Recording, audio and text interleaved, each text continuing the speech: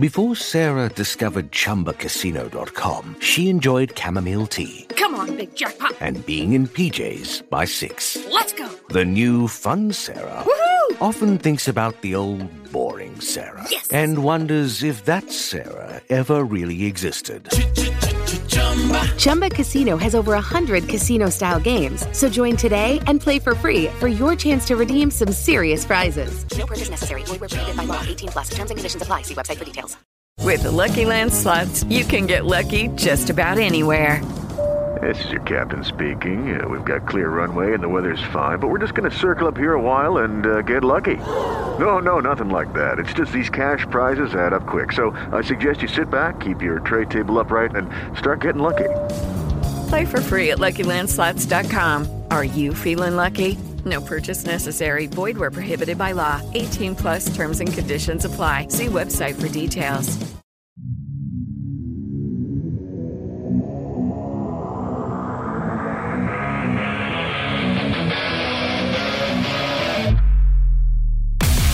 Welcome to Mic Drop, the podcast where relevancy is irrelevant and we don't give a shit about your feelings. Ladies and gentlemen, it's both an honor and a pleasure to bring to you my next podcast guest. She is a soon-to-be mother, a functional medicine physician specializing in muscle-centric medicine. She uses evidence-based medicine with cutting-edge science to restore metabolism, balance hormones, and optimize body composition. She attended the Arizona College of Osteopathic Medicine and is a board-certified in family practice. She completed her research fellowship in nutritional science and geriatrics at Washington University. Is a national semifinalist in Fitness America, a professional fitness model, and a nationally ranked figure competitor. She's a true healer disguised as a medical doctor, and goddammit, she knows more about what I ate this morning than I do. Welcome, Dr. Gabrielle Lyon. Thank you so much for having me. Thank you for coming. I know you guys came from halfway across the country, and I cannot thank you guys enough for taking the time out to come here, so I appreciate you making the trip. Love Dallas. Yeah. You guys, love the dogs. Dogs are amazing. Yeah, you guys gave a little tour of the kennel, and so they got to see the retired dogs and everything going on here at Tricos and Warrior Dog, so I always like to show everybody kind of the full experience here because it is a bit of a unique place to record as compared to at least everywhere where I've done an interview. So we try to give people the full experience and maybe even fire up the barbecue here later. But we better because I'm pregnant. Yeah, that's right. Eating for two, right? So I always like to start off with a little bit of a lightning round of ridiculous questions. So my first one is, what's the craziest shit you've ever seen go down at Walmart? Well, the sizes, actually, of some of the individuals are beyond supersize, and the size of the clothing. Yeah. It's more like a tent. Yeah. I've never seen that before. Yeah. That's one thing about rural Texas is I can't imagine in Manhattan there's a whole lot of, there's some weird shit going on, but the stuff that takes place at the Walmarts in Texas are legendary. I'm convinced about half of the ridiculous stuff you see on the internet, the people at Walmart comes from Texas. But what's your favorite 90s rap song? Ice Ice Baby. Is that right? Yeah. That's the only one I can remember, but yeah. You're not a rap fan? Not super surprised. What do you love most about America? Our freedom, our safety, our ability to speak what we want, to think what we want, and the capacity for impacting our fellow Americans is immense. Yeah, that's a great answer. And I always like to, have either a gratitude question or something about this country. I think no different than, say, civics classes that seem to get lost on our kids nowadays. I think it's important to talk about what we appreciate, what we're grateful for. And, it's refreshing to hear you hold those things true. Obviously, with you being a nutrition and fitness professional, I've got to know what your favorite cheat meal is.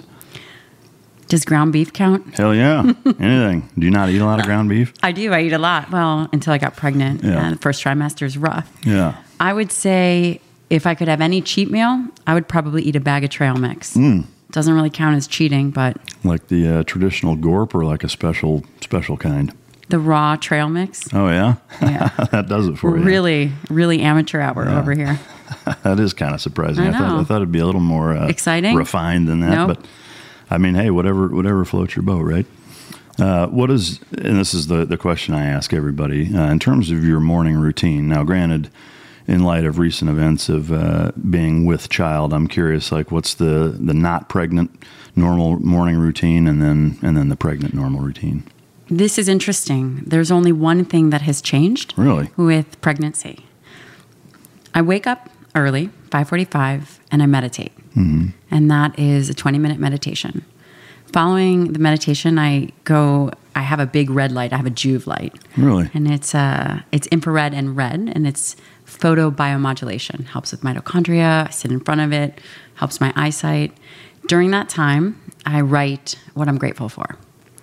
That was pre-pregnancy. Yeah. Now that I'm pregnant, I write a letter or a few sentences to my child. Really? Yeah. That is awesome. Is it kind of like, so you'll have like a journal that you'll give to them? That's right.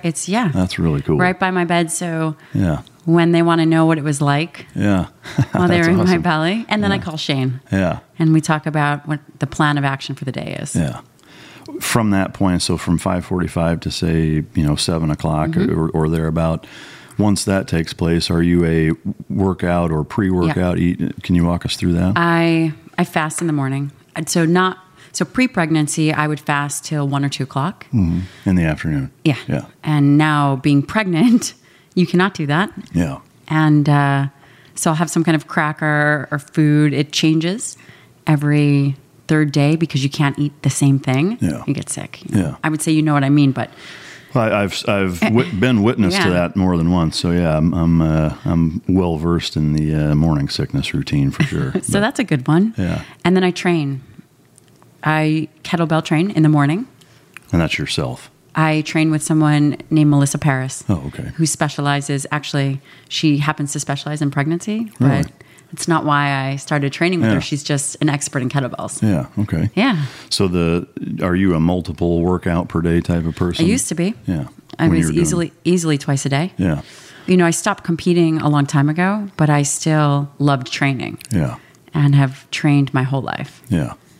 I'm curious, and we'll get into kind of the intricacies in terms of, how much protein you take in and macros and how soon after you work out and all that. But in terms of that morning routine, do you then, after your kettlebell routine, which is about how long? An hour. An hour. That's a long workout.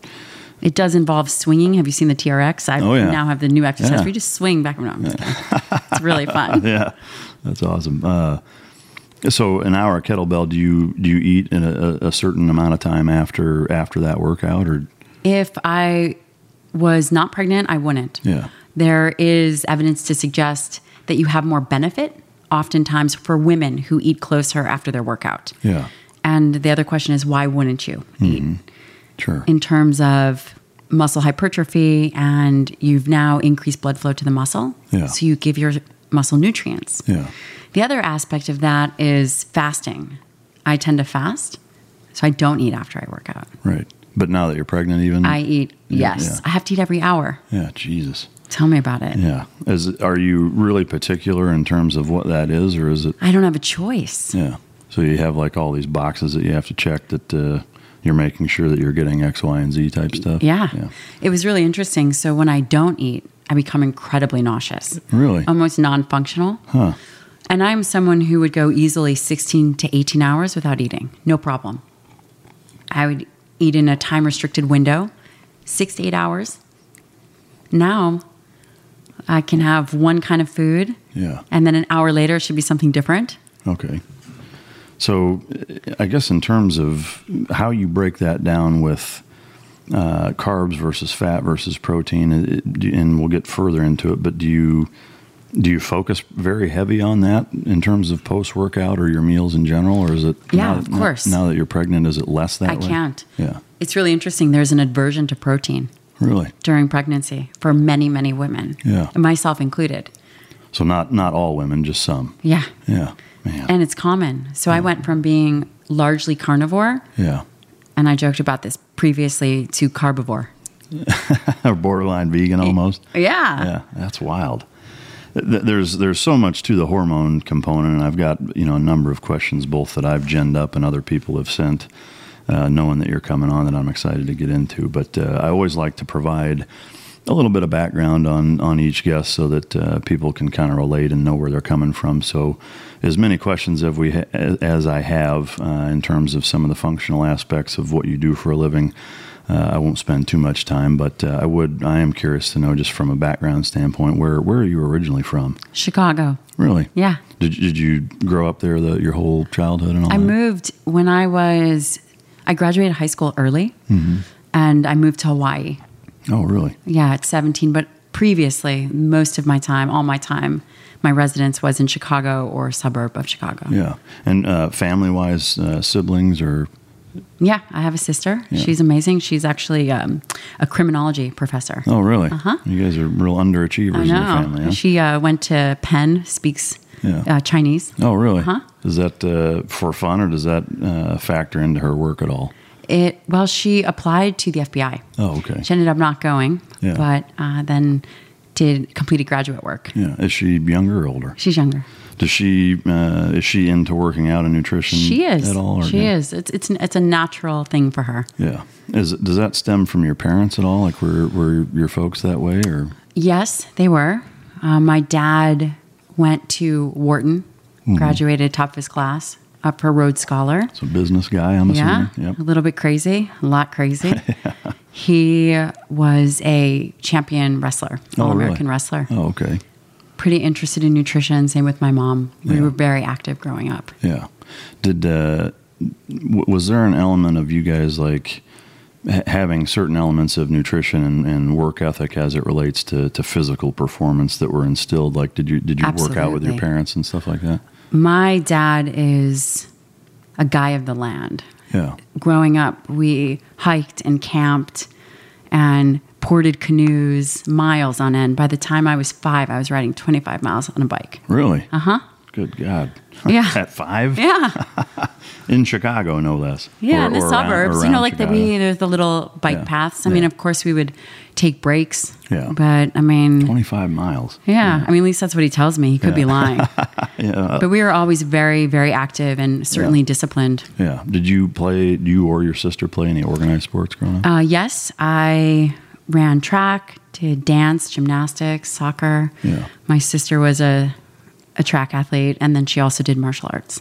Did you focus any heavier on any one sport or not, or did you just kind of dance? Really? Yeah. Yeah. Did that lead into anything going into high school or further? So I danced in high school, and then when I went to college, I started doing Fitness America. Oh, okay. So forgive my ignorance on the Fitness America. No, I'm so embarrassed to even be talking about it. Well, I guess the first question is, from a dance standpoint, like traditional ballet kind of dance? No. It was a mix between dance and gymnastics. Oh, okay. So which leads into, I guess, the next question is the Fitness America. Like, there is kind of a dance element to that, right? It almost seems like it's kind of a modified floor routine, gymnastics-wise, a little bit. Exactly what it is. To me, that I've always been absolutely fascinated by gymnasts, both men and women, and in their perspective, strengths in each element of how it relates to gymnastics. And to me, like, I really can't think of a sport that is a better display of body to weight ratio strength and the control of your own body than that. I mean, it's the capabilities that gymnasts have is staggering. I mean, it makes me honestly want to slap my parents for not putting me in gymnastics growing up. You're welcome, George and Sandy. I'm just kidding. I love you, but you would have been mad if they put you in ballet. Well, I just have a feeling. Maybe I probably wouldn't be sitting here doing mic drop as a former SEAL. That's probably a good assumption. But all right, so I am curious in terms of the transfer, the crossover from high school and kind of, that critical point in a child's life where they decide this is what I want to do for a living. How can you walk us through that process mentally? So I've always been really competitive. Anyone that knows me will know that is very true, including Shane sitting over there. Don't try to be competitive with the SEAL, but I do it. Yeah. When I was in high school, I graduated early because I wanted freedom. I wanted some time. I moved to Hawaii. And then I started training because I had a lot more time running, weightlifting. That's really when that started for me. And that was at 17. Yeah. I knew going into college what my major would be, and that was and is nutritional sciences. I spent a year in Limerick at the National Coaching and Training Center where they trained their Olympic athletes. Oh, really? And it was at that moment that I realized, and this was really early on in college, that I wanted to get back into competitive something. And I saw on TV, have you ever seen those obstacle courses? This was before Spartan, the Spartan races. Yeah. They had the Galaxy, or they had those obstacle courses. Yeah. And I saw that on TV and I said, oh, I can do that. And then the next day there was Fitness America, and I'm sitting in Ireland in my little cubby hole where they put the students. Yeah. And I said, I can do that. And then when I came home, that was it. Yeah. You cannot change my mind. And so it was just full speed ahead at that point? Full speed ahead. My routine, it was risky business. So Really? I came out, slid across the floor. Underwear and socks. Oh, yeah, across totally. The I was like, wow, I hope I really don't slide off the floor. Yeah. So where were you at that point? Like once you moved back, where did you move back to? I went to University of Illinois, Champaign-Urbana. And so doing that while you were doing the fitness thing, can you kind of talk about the fitness routines? Like what went into that at that time? Because this is in the late 90s? Yeah. So, no one was doing it. Yeah. So I had to hire, and I knew that I was going to go to medical school. And that takes a lot of effort and a lot of time. I was studying full time, and I'm not the smartest person in the world. So my effort has to be extra. Yeah. Physics, I don't have a proclivity to physics. Yeah. So you and me both. Nor math, Yeah. even though my dad was a mathematician. Yeah. I studied extra, and then I recruited someone who'd been a gymnast to help put together this routine. And I would practice that, 45 minutes every day. And that would then, on top of that, train and go to school. It was really a full-time job. And I had no idea what I was doing. I was eating, remember Metrex? Oh, yeah. Yeah, I was eating Metrex bars. Back in the early zone days, right? Oatmeal with frozen broccoli and Crystal Light on it. It was brutal. Looking back now, I'm thinking, oh, man. Yeah. So I was dieting, very disciplined, taking the hardest classes that I've taken even to date. Yeah. And training. Was aside from the routine training of focusing on and practicing that 45-minute kind of choreographed routine, was the supplemental training largely weight-based or it was weight-based, and someone programmed that. I don't remember exactly what it was, but it was a typical bodybuilding routine. Yeah. And then it was another hour and a half of cardio. Talk about overtraining. Mm-hmm. We learned from experience, and I had none. Yeah. Well, you can only learn, right? If you have nothing. I think back to that same time in my life. I graduated BUD/S in '97, and was a pretty scrawny kid growing up, and so I had that same mentality of looking back on it now, like, Jesus, I wish I knew half of what I know now back then. But I was killing myself. Yeah. And especially as a slighter built guy in high school, I really had muscle and fitness to go off of. That was about the extent of the knowledge, or I think Arnold had his encyclopedia bodybuilding out by then or whatever. But just looking back on it, it's crazy. I wonder though if, and I'm curious to get your take on this, 20 years from now, are we going to look back to now and be like, God, I can't believe we were doing that shit? I don't know. It seems as if we have so much more access to information. Yeah. We're so much wiser now. You can pick up your phone and know 1,000 times more than we ever did in the past. Yeah. You're not hanging out with the Dewey Decimal System at the library trying to figure shit out. Hope not. Yeah, God, I hope not. So was there a specific motivator other than just being competitive and seeing that on TV that one time? Was there anything that kind of just sparked internally for you that led you to that as a lifestyle? I love discipline, and I love executing excellence. Yeah. No matter what that is. Once I make a decision that this is going to be the target, I stop at nothing. Yeah. Well, no wonder you guys get along so well, right? Shane and I? Like male and female, clones of one another almost. I mean, that's a good fit. I mean, to me, like part of a big part of a relationship, and whether it's, a romantic relationship, with friends, coworkers, whatever people, your circle of five or your tribe, whatever, catchphrase you want to use, like you got to push each other and have similar drives or it just doesn't work. So, when we first met and started dating, I would be up easily, I want to say 4:45, 5 o'clock. Yeah. I would put in 3 hours of work before his lazy ass ever got up. You and I got that in common because the older I get, the more I enjoy not getting up early. I don't know what it is. Like I'll stay up till 2 or 3 in the morning, but I if I don't have to get out of bed before 8, that's my jam, I guess. But I don't know. I've just kind of always been that way. I'm happy to stay up later and sleep later, but. As you're going through school and competing and doing all this, what were the next steps that kind of took you from that? And if you could kind of share some of the competition stories and kind of chrono from then into kind of where you're at today. When I started competing, like we mentioned earlier, I had no idea what I was doing. I was really disaster zone all around. I went to find help from people that had been doing it. Yeah. And they were, remember the gladiators? Oh, yeah. Okay. Yeah, well, it's like the Titan Games, whatever it is now, yeah. Yeah, we have a really great friend, Kara Killian, who just competed in the Titan Games. She's amazing. Cool. That's awesome.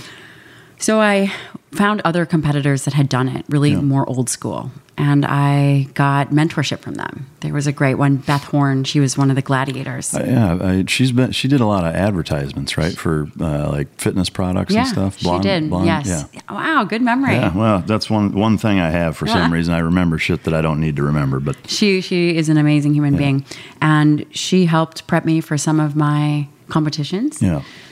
Started competing locally. I did Milwaukee Regional. I did a couple very local competitions and won.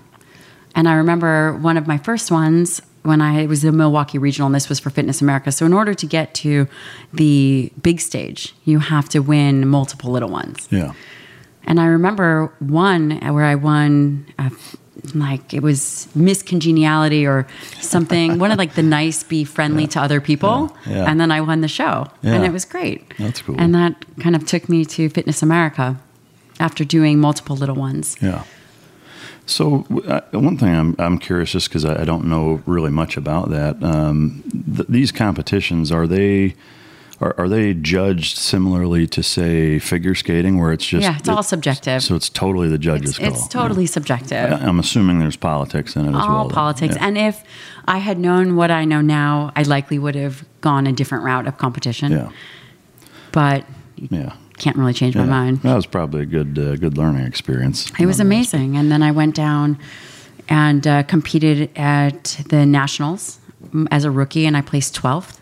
Wow. And when I was done with that, I said, that's it. I'm moving over to figure, which is more bodybuilding. And these are sports that are incredibly subjective. Yeah. And typically the better you do in these sports, the unhealthier you become. Sure. Is there an element of, on the female side, similarly on the male side, where people are just doing crazy shit? Absolutely. Yeah. I mean, what can you give me give us some examples of like some of the crazier shit that you've seen people do to? I mean, lots of eating disorders, a lot of smoking. Really? Yeah. Like just to stay lean, whatever they could do to suppress their appetite, drug use, whether it was cocaine or other drugs. Yeah. And of course, I didn't know this at the time. Mm-hmm. I was so naive. I was thinking to myself, gosh, how is this girl so fucking jacked? Right? Are Here you I am so scrawny. Yeah. Are you late teens, early 20s? Yeah. Early 20s. And then throughout it, I still wondered. I was really naive to that whole experience because I was full-time in school and not in the scene socially. Yeah. So I guess the curiosity in me, I'm wondering, and I'm sure the listeners are, did that have an impact, I'm assuming, that kind of drove you to move past it at that point? And then so from there, where did you go? From Fitness America, I went to figure, and that's really a slippery slope. Yeah. because it is the discipline and the behavior is very addictive. So it's like going from marijuana to heroin. Yeah. You strive to become better, and then it shifts your perspective from performance. There's no routine to it. When I was doing it, there's no routine to then strictly physical judgment. Just straight aesthetics. Yeah. So for that, I mean, there's essentially no functionality then, right? No. And so at that point, your workouts go from more gymnastics routines to more straight up like heavy deadlifts and like just trying to pack on as much muscle as possible. And symmetry and shape, and it was all these things. Yeah. The dieting is extreme. Can you give me some examples of that? Because one thing whether it's back then, I mean, I don't know if you know how they're doing it now, but what are some examples of that extreme nature that people would eat? I mean, is it like restricting fat to the point? Talking about 800 to 1,200 calories a day. Jesus. With 2.5 hours of training. Now, I can't speak to what's happening now. I've been out of the game for a long time. Yeah. I can tell you my experience was probably 12 to 1,500 calories a day. And I was training 2.5 hours. That's not a lot. And is that sustained, or are you going through like the bulking for 8 weeks and cutting for 3? No, for me it was, and it wouldn't just be 8 weeks or 12 weeks. It was a year of competing. Nonstop. I was 8% body fat, 8 to 9% body fat when I was competing. And would that have a similar impact like as gymnasts where like it affects your hormones and cycle and all that? I wouldn't get my period. Yeah. I couldn't sleep. Would you get sick and joint pain and stuff a lot during that time? Or Yeah. But you're so locked in, it doesn't matter. Yeah. You just push through it. Yeah, man. I mean that. It sounds as brutal as it is from the sounds of it. But how long did you do the figure stuff? Gosh, I did that probably 5 years. Wow. Any permanent? Negative, nothing. No, I'm knocked up. Well, yeah.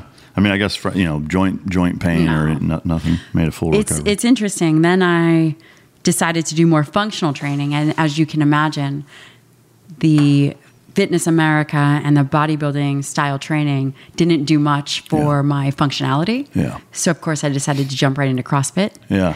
And then train for Mark Devine's Kokoro. Yeah. Really bad idea. Yeah. And really competitive. Tore my right hamstring of bowls, did 80%. Jesus. Tore both labrums and the other hamstring. Yeah. Broke my shoulder and tore the right one. So you pretty much threw yourself through a tree shredder. Correct. In essence. I probably should have stopped when things really started hurting. Yeah. But so what was it just a competitive drive that was the whole reason for doing it?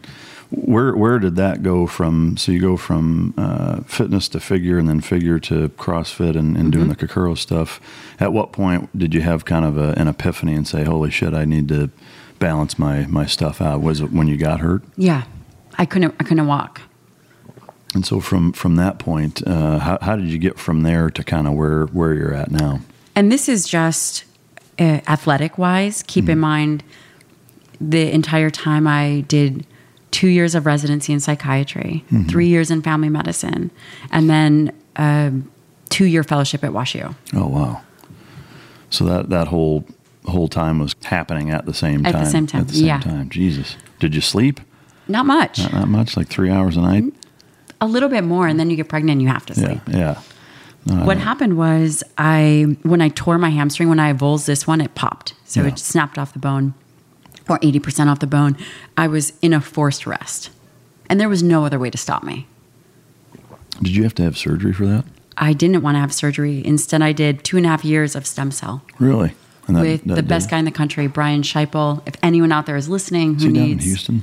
He is in Pennsylvania. He does a lot of military operators. Can you repeat his name? Brian Scheipel. Scheipel. How do you spell that? Shiple.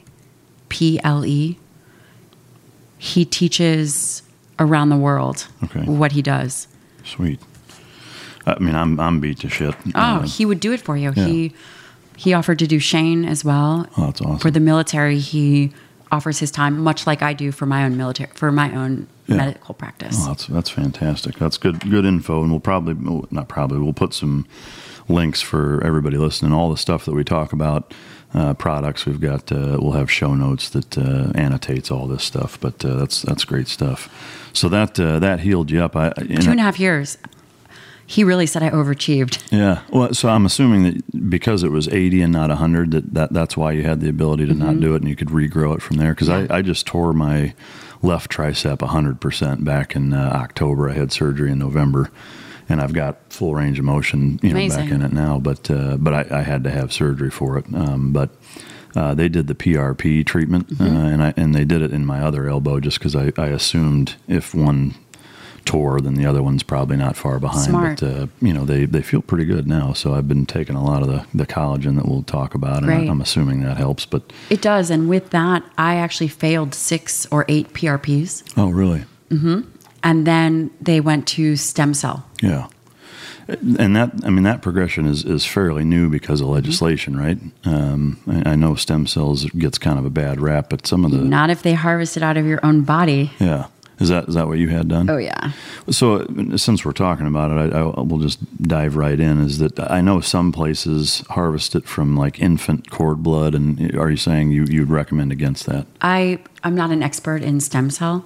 I can tell you my experience that they harvested from my own fat cells. Yeah. And that did the trick though, right? Yes, it's so painful. If you don't have a ton of body fat, it's very hard for them to get, and they can nick your muscle. Yeah. What was the recovery time like from, how many treatments did you have and how long did it take for that to? Long time. I had easily 6 to 8, I can't remember exactly, PRPs. And then I had another 6 stem cell treatments. Wow. And what was the course? Each recovery is 12 weeks. Jesus. So this was several, 2.5 years, you said? Yeah. And sometimes I would train earlier, keep trying to train earlier, tear it a little bit. Yeah. He'd come back in and say, what the fuck did you do? Yeah, let's do it again. Let's do it again. Since you enjoy the procedure so much, we'll do it again. It's fascinating stuff. It works. Yeah. The guy that you recommend, is that something where I'm assuming you have to go to him? And, you do. Yeah. With the military, he does. The military oftentimes flies him out. Oh, okay. And so he has kind of like a mobile clinic kind of thing, or I don't know that they do. They set him up. Yeah. Sometimes he doesn't know where he's going. Yeah. He really is the best, and he is very good to the military. Yeah, well, that's awesome. I appreciate you sharing that. That's and stuff. If people call to schedule with him, they should definitely tell him that they're military. Okay.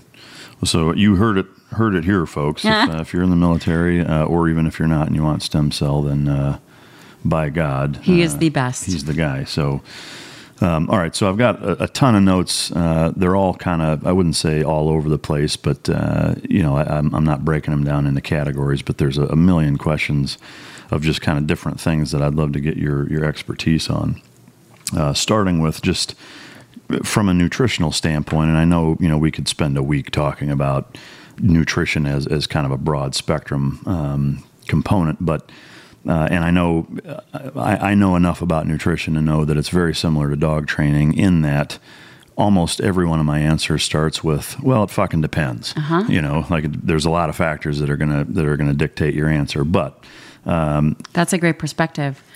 Yeah. I was looking at some of the questions that people had posted, and a lot of that answer is exactly what you said. Yeah. It depends. It depends on someone's baseline nutrition, their training volume, their training age, their blood work. Yeah, and same with dog. It's like, it depends on the breed, the age of the dog, the environmental nerve, the drive it has, what they're, not just driven. I mean, there's a million things, but which I... Twinkies are off the plan. No, what? All right, this interview's over. I saw that stash in there. Yeah. I'm totally kidding. That's for my kids. No, that's what they all say. Yeah, no, that's for me. Who am I kidding? But I am curious from just kind of a 30,000 foot view nutrition breakdown. Everybody wants to know, which is better, paleo or keto? And again, it's like, well, fuck, what is your goal and where are you at now? But could you kind of synopsize the 4 that I have written down? Because from my perspective, they seem to kind of get the most attention is paleo, zone, keto, and blood type. Okay. If you could just kind of walk people through your recommendations or whatever. Zone is a safe bet for everybody. Mm-hmm. It's a 40-30-30, 40% carbohydrates, 30% protein, 30% fat. The lab that I came out of and who I trained under, Dr. Donald Lehman from the University of Illinois did a lot of the early research on the zone with women who had issues with losing weight, postmenopausal women, which probably is not a huge population listening to this. You'd be surprised. Okay, no, great. There's some, but it's a great starting point for everybody. Yeah. Everybody new or well-trained athlete. You typically can't go wrong because it's very easy to navigate higher carb and lower carb, higher protein, lower protein on those things. Is it safe to lump it into the category of A, retard proof? Yeah. And B, more forgiving? Like you can you have more right and left flanks to make mistakes without having drastic impedance on your metabolism. Yeah. Okay. Of course, that depends on the overall caloric intake. Yeah. If you run calories too low for a long period of time, your body will rise up against you. If you're at an 800 calorie diet, then that's going to be a problem. What are the quickest manifestations, problem-wise, of restricted calories? Like what are most people going to see first if they know, like, okay, I'm treading on thin ice here? Absolute fatigue, disruption in sleep, hormones, low sex drive. We know team guys only care about good tea and hair. Yeah. That's out the window. I'm screwed on both. That's done. Yeah. And then anorexics that go longer get a fine hair, lanugo. You'll see. You know, you can definitely see. Yeah. But the immediate issues would be, again, low sex drive, menstrual irregularities, obviously limited erections. If you are really low energy intake, nothing is working. Yeah. Your body just kind of for an extended period of time. Yeah, absolutely. Yeah. Okay, so that's a good precursor into the next. And for those listening, to summarize, like zone, you pretty much can't go wrong. I am curious. And it's easy. Yeah. Is there, and we'll get into some other recommendations, just the Barry Sears zone book, is that what you'd recommend? Yep. Yeah. Easy. In terms of paleo and keto, I know, strict paleo almost kind of seems like it's keto in a way. The more strict you are, the more it's like keto. Is that a fair assessment? Well, the ketogenic diet is very specific in that it's a high-fat diet. It is easily 70% fat. Yeah. It is low protein, 20%, if not a little bit less. People confuse paleo and keto in the concept that they're both high protein. They're not. Yeah. Ketogenic diet is 10% or less carbohydrates. Yeah. It's a very low carb, minimal protein, and high fat diet. What is your overall take on it? Because from my perspective, I've tried it really strict for just shy of 3 months, and I never got over we'll call it the keto flu. My performance absolutely took a shit, and I never got to where I was like, okay, I'm over the hump. And again, at the almost 3 month mark, I was like, fuck this. Like I don't care, however much longer it's going to take, I'm not willing to wait. Right. Like, I was sleeping like shit. My performance in the gym took a dive. It was horrible. Yeah. But I'm curious, like, to me, it seems like it's, you have significant medical problems or you're, crazy overweight or whatever. It's a great. If you have brain injury, so the ketogenic diet was originally used for seizures in children. Then they extrapolated this diet for the public, and it can be good for healing TBI or brain injury. Dominic D'Agostino is doing a lot of research in that. In addition, if you are having cognitive impairment, Alzheimer's, dementia, those kind of brain disorders, this is a nutrition program that could be good for it. With that being said, depending on your genetics, some individuals, mostly men from what I've seen, can do phenomenal on it for a short period of time. It really is about individual variability. Yeah. And the women that I've seen who go on the ketogenic diet have a honeymoon phase, and this is not data-driven, this is my own working in weight management clinics, seeing weight management patients, have a honeymoon phase for a month. After that month, they lose muscle mass and gain weight. Yeah. So it's almost kind of a Band-Aid for like if they want to hit a short-term goal. I don't even think it helps. Maybe. Yeah. Some women never, like you said, get over that keto feeling. You calling me a woman? Well, no, not exactly. Definitely not. No. That's interesting because that seems like it's one of the more popular, we'll call it a fad diet. I mean, it's not really a diet. It's a way of life, really. It's got to work for some. And because it is so popular, yeah, there's so many people doing it, getting success. It must work for a percentage of the population. Yeah. Judy was boring. Hello. Then Judy discovered ChumbaCasino.com. It's my little escape. Now Judy's the life of the party. Oh, baby, mama's bringing home the bacon. Whoa, take it easy, Judy. The Chumba life is for everybody. So go to ChumbaCasino.com and play over 100 casino-style games. Join today and play for free for your chance to redeem some serious prizes. ChumbaCasino.com. No purchase necessary. Void where prohibited by law. 18 plus terms and conditions apply. See website for details. Before Sarah discovered ChumbaCasino.com, she enjoyed chamomile tea. Come on, big jackpot. And being in PJs by 6. Let's go. The new fun Sarah often thinks about the old boring Sarah. Yes. And wonders if that Sarah ever really existed. Chumba Casino has over 100 casino-style games. So join today and play for free for your chance to redeem some serious prizes. No purchase necessary. Void where prohibited by law. 18 plus. Terms and conditions apply. See website for details. Judy was boring. Hello. Then Judy discovered ChumbaCasino.com. It's my little escape. Now Judy's the life of the party. Oh, baby, mama's bringing home the bacon. Whoa, take it easy, Judy. The Chumba life is for everybody. So go to ChumbaCasino.com and play over 100 casino-style games. Join today and play for free for your chance to redeem some serious prizes. ChumbaCasino.com. No purchase necessary. Void where prohibited by law. 18 plus. Terms and conditions apply. See website for details. Just like veganism works for probably 2% or less of the population. Yeah. That's interesting to hear you say that because, if you go off of, kind of pop culture or, internet frenzies, you would think that, veganism plays a much more important or stronger role in terms of its success, because it is it's almost political. Right. It is political. Yeah. It is very emotional for people. Yeah. Can you spend a few minutes talking about veganism, I guess, in terms of from a performance and health standpoint? I believe, again, this is a belief of mine, that 2% of the population can do well being vegan. Mm-hmm. And the way in which that works, I have a very good friend who's an orthopedic surgeon, and she's a type 1 diabetic. I know there was a question about type 1 diabetes earlier in one of your posts. Type 1 diabetic who does very well on keto vegan. Does phenomenal. She is very rare. Yeah. Then, and I have a lot of patients who come into my clinic who've been former vegans. And veganism is, obviously, everybody knows, no animal product.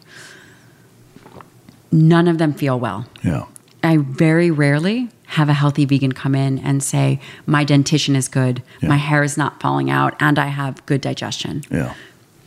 In dealing with them, it is very challenging. They're my most challenging group because it is oftentimes a emotional, ethical drive. Yeah. And when an individual has that, you cannot give them evidence-based science. It's like trying to talk somebody out of Christianity. Right. Yeah. No, I mean, my brother's a vegan. I'm right there with you. I bust his balls all the time. Love you, Jake. But does he feel good? Maybe he feels great in healthy. And if that's the case, fantastic. From my perspective, I'd say it doesn't work that well. But that's my take on it. In terms of, some of the same things that you've described, I see some of those kind of same things. I mean, whether or not he would say that, I guess maybe I can bring him on and we can talk about it. But I've seen tremendous health problems down the line. I did my fellowship in geriatrics, which I actually didn't want to do. And I don't think I've ever talked about that before. Really? You heard it here first. It was part of the deal of going to WashU to study nutritional sciences and obesity medicine. 50% of that deal was I had to do geriatrics. Really? And if you know anything about geriatrics, it's taking care of people at the end of their life. Yeah. Part of that was palliative care. You're at the bedside of hundreds of dying patients and families that are completely wrecked. Sure. The reason I bring this up is looking at those patients that were largely vegetarian, were so weak and so frail, had fallen, broken hips, go to the hospital, die of pneumonia. Yeah. I mean, it was Unbelievable. Is there a single point of failure or kind of a routine, like this is where it starts, whether it's their immune system? Is it their immune system? Is what goes? The muscle. The muscle becomes sarcopenic, and it begins in people's 30s. Yeah. Sarcopenia, which is the loss of muscle, and then there's a portion of that is also a loss of strength. And the tissue becomes like a marbled steak. Mm-hmm. And as you age, if you do not resistance train and eat high quality protein, that tissue becomes destroyed. Really? And muscle is a metabolic organ. It's the organ of longevity. It's not just for locomotion. Yeah. It's an endocrine organ. When you contract it, it secretes things. It's responsible for your resting metabolic rate, the amount of calories largely that you burn at rest, responsible for a large amount of fatty acid oxidation. So individuals that have high cholesterol, the muscle is key. Yeah. When you talk about it getting to a marbled steak type of point, is that irreversible or? I think that's a great question. I don't know that answer. Yeah. I think, again, my opinion is we can always improve, because strength, you can gain strength back. Yeah. It becomes harder and harder as you age. It becomes more destroyed. As every time you get injured and go on bed rest, it continues to decline. And that tissue becomes very hard to recover. Yeah, the older you get especially. Right? And if you are vegan and vegetarian, forget it. Yeah. Absolutely forget it. Yeah. So that is why I'm not a fan of those two, based on being at the bedside of these individuals who are dying. Yeah. Yeah, it makes sense. It's preventable. Yeah. Was there any cases of people that were in that state of their life that you said, hey, if you fix this, were there any success stories?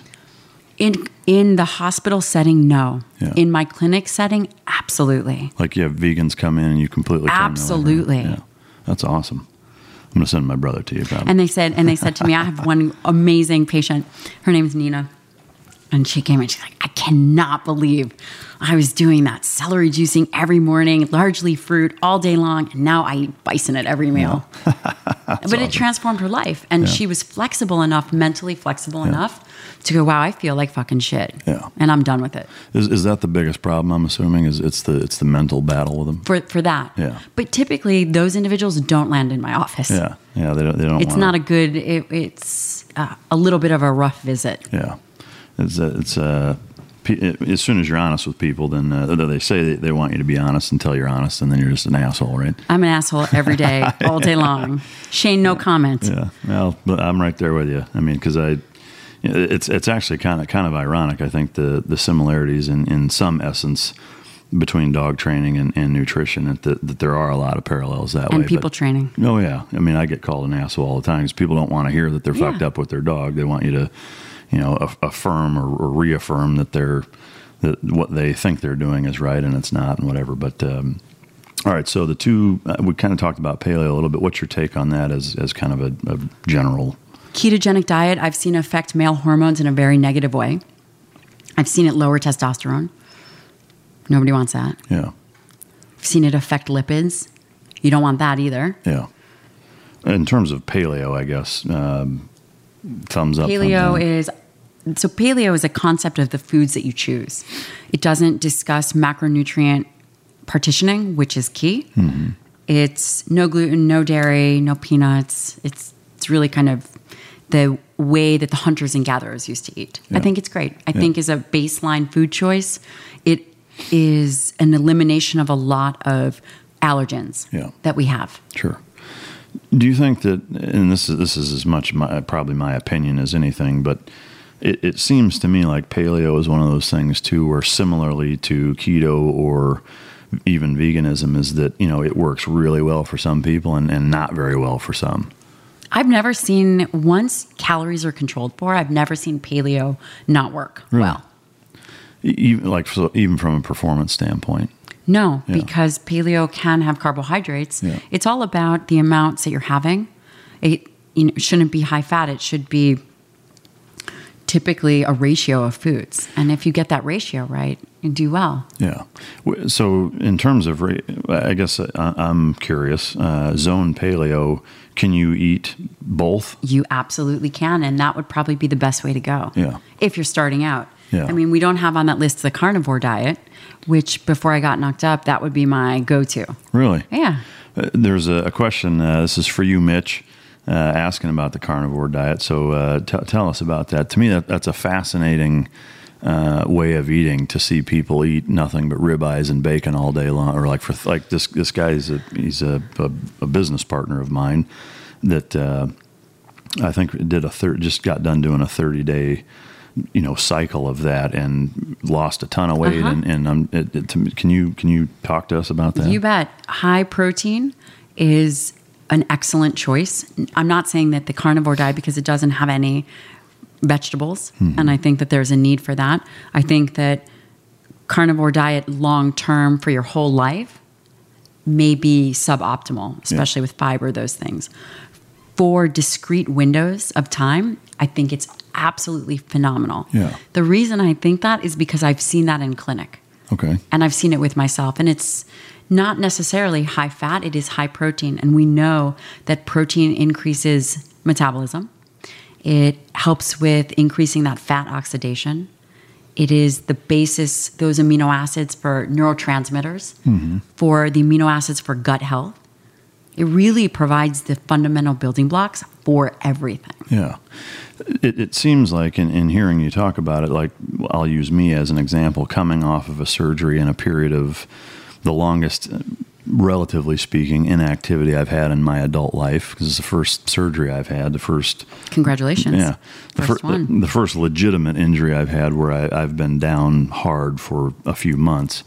That, as you're talking, that brief window like that would be a really good springboard back to do like a 30-day, 30 or 60-day carnivore diet to get back into the swing of things. It would. And you should be supplementing with a multi-omega, vitamin D. There are some basic supplements that you should have. Yeah. Of course, it doesn't have vitamin C or any kind of phytonutrient. Sure.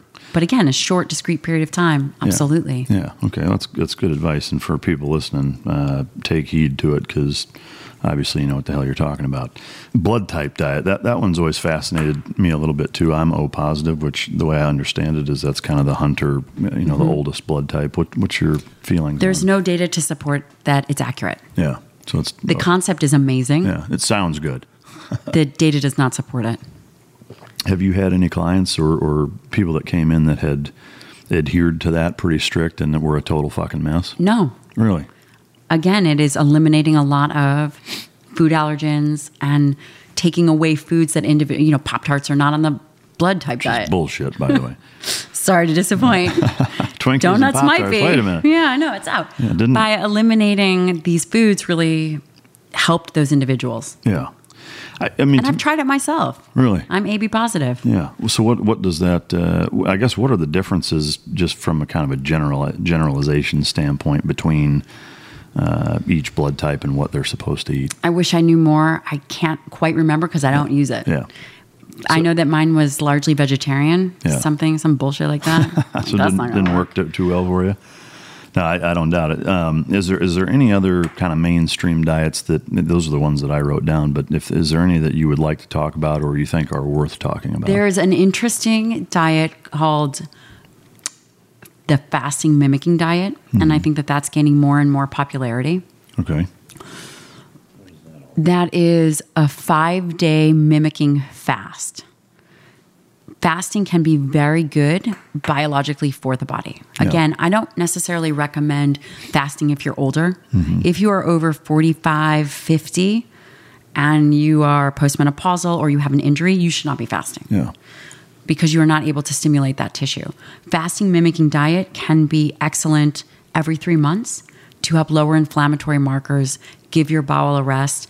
It is based on methionine restriction. And I don't think that, I know I'm not an expert on methionine restriction. It's one of the amino acids. But I have done it myself and I have seen it lower inflammatory markers, improve blood lipid profiles for individuals. Yeah. So with that, it's interesting that you mentioned the post 40, 45. Why, is there a reason other than that you're not stimulating that tissue to not do that? Because to me, like, not that I know a ton about it, but it seems a little counterintuitive, I guess, to think that, as you get older and your metabolism slows down, to me it seems like it would be more important to do it then? Why would it not be, I guess? The fasting? Yeah. You want to protect your muscle at all costs. Oh, okay. You can fast. So if you are, over the age of 65 and you're doing 5 days of fasting, you're not doing the right thing. No shit. Every time you destroy that tissue, the older you get, the harder it is to rebuild. So with the people that to play devil's advocate would maybe come with the counter argument of 65 years of sustained abuse on your GI system, colon, et cetera, is that a factor or is I'll feed you medical food. Let's go. What's that? I'll feed you medical food. All right. Let's take a drink. Threaten me with a good time. Yeah. But to fast, there's other ways to help the bowel as opposed to not feed them. Okay. So it's not necessarily the lesser of two evils, but this is more important than that, essentially. Maintaining muscle tissue as you age is the most important. Can you expound on that? Sure. As you age, you get something that happens called anabolic resistance. It's very interesting in the media and the culture that we are at right now. Everybody's focused on young, 30s, 40s, CrossFit, training, Spartan racing, all of this stuff. There's an age group, 15, the silver sneakers. They don't have much attention. Yeah. So they're training, they're doing, jazzercise or whatever it is, Water Zumba. aerobics. Right. Not working. That's not effective or efficient for muscle strength. Yeah. When you hit this point, and we don't know exactly when it is, but as you age, you get more insulin resistant in the tissue, in the muscle. It becomes harder to maintain that muscle because the nutrients, the protein that you eat, you require more of it to be absorbed. Yeah. There's more tissue, there's more taken up in the GI system, and less gets to your blood. Less splanchnic extraction, as you will. Mm-hmm. So you have to actually ingest more protein as you age for it to get to your muscle and stimulate the pathways to grow and repair. So with one of the questions I have written down later, but since you're mentioning it, the subject of protein, I'm making an assumption here, but are beef jerkies and meat sticks and things like that, can you kind of rank or dispel any the preconceived notions of protein as protein? Like, I'm assuming those are probably less bioavailable or healthy or whatever. Is there anything to that? Or only the nitrate? So the nitrates. So if you get like ostrich sticks that are preserved with celery salt, like that's fine. I prefer. There's something called AO Bio or something. I'll give you the name, and they're actually just dried beef sticks. Really? They don't have preservatives. They're done fresh. Yeah. They're amazing. Yeah. That would be your go-to. My personal and professional opinion is the less processed meats, the better. Yeah, sure. I don't think that we know everything that goes into it and happens with it, and the quality of the meat. It usually has some kind of filler or something. Yeah. I think having meat that you make or buy that is actually meat and probably not, I don't know, knee joint or something weird. Beef pizzle. Is key. I think that's really important. Yeah. Also, charcoaling and grilling your food is not good. It has carcinogens. Well, so I see. I'm an avid griller here, and maybe this is outside the wheelhouse, but to me, I'm assuming that there is a difference between if you're grilling meat over charcoal or fire of any kind, where it's beneath it versus, say, a salamander or top-down broiler. From your perspective, is there a difference, or is it just only if burnt it gets tissue? burnt? It's the burnt tissue. That sucks to hear. I gotta tell you, because that's the good shit. You know what my grandma used to say? What's that? If it tastes good, spit it out. That's bullshit. I know. Well, yeah. I love you, Grandma. That's a hell of a way to live. That's bad news for me. I'm still going to eat it, but maybe a little bit less. But how significant is that? Do you think? Significant. There's pretty good data on that. Logan, are you listening to this? That's some bullshit. I'll send. We'll find some links. I'll send it to you.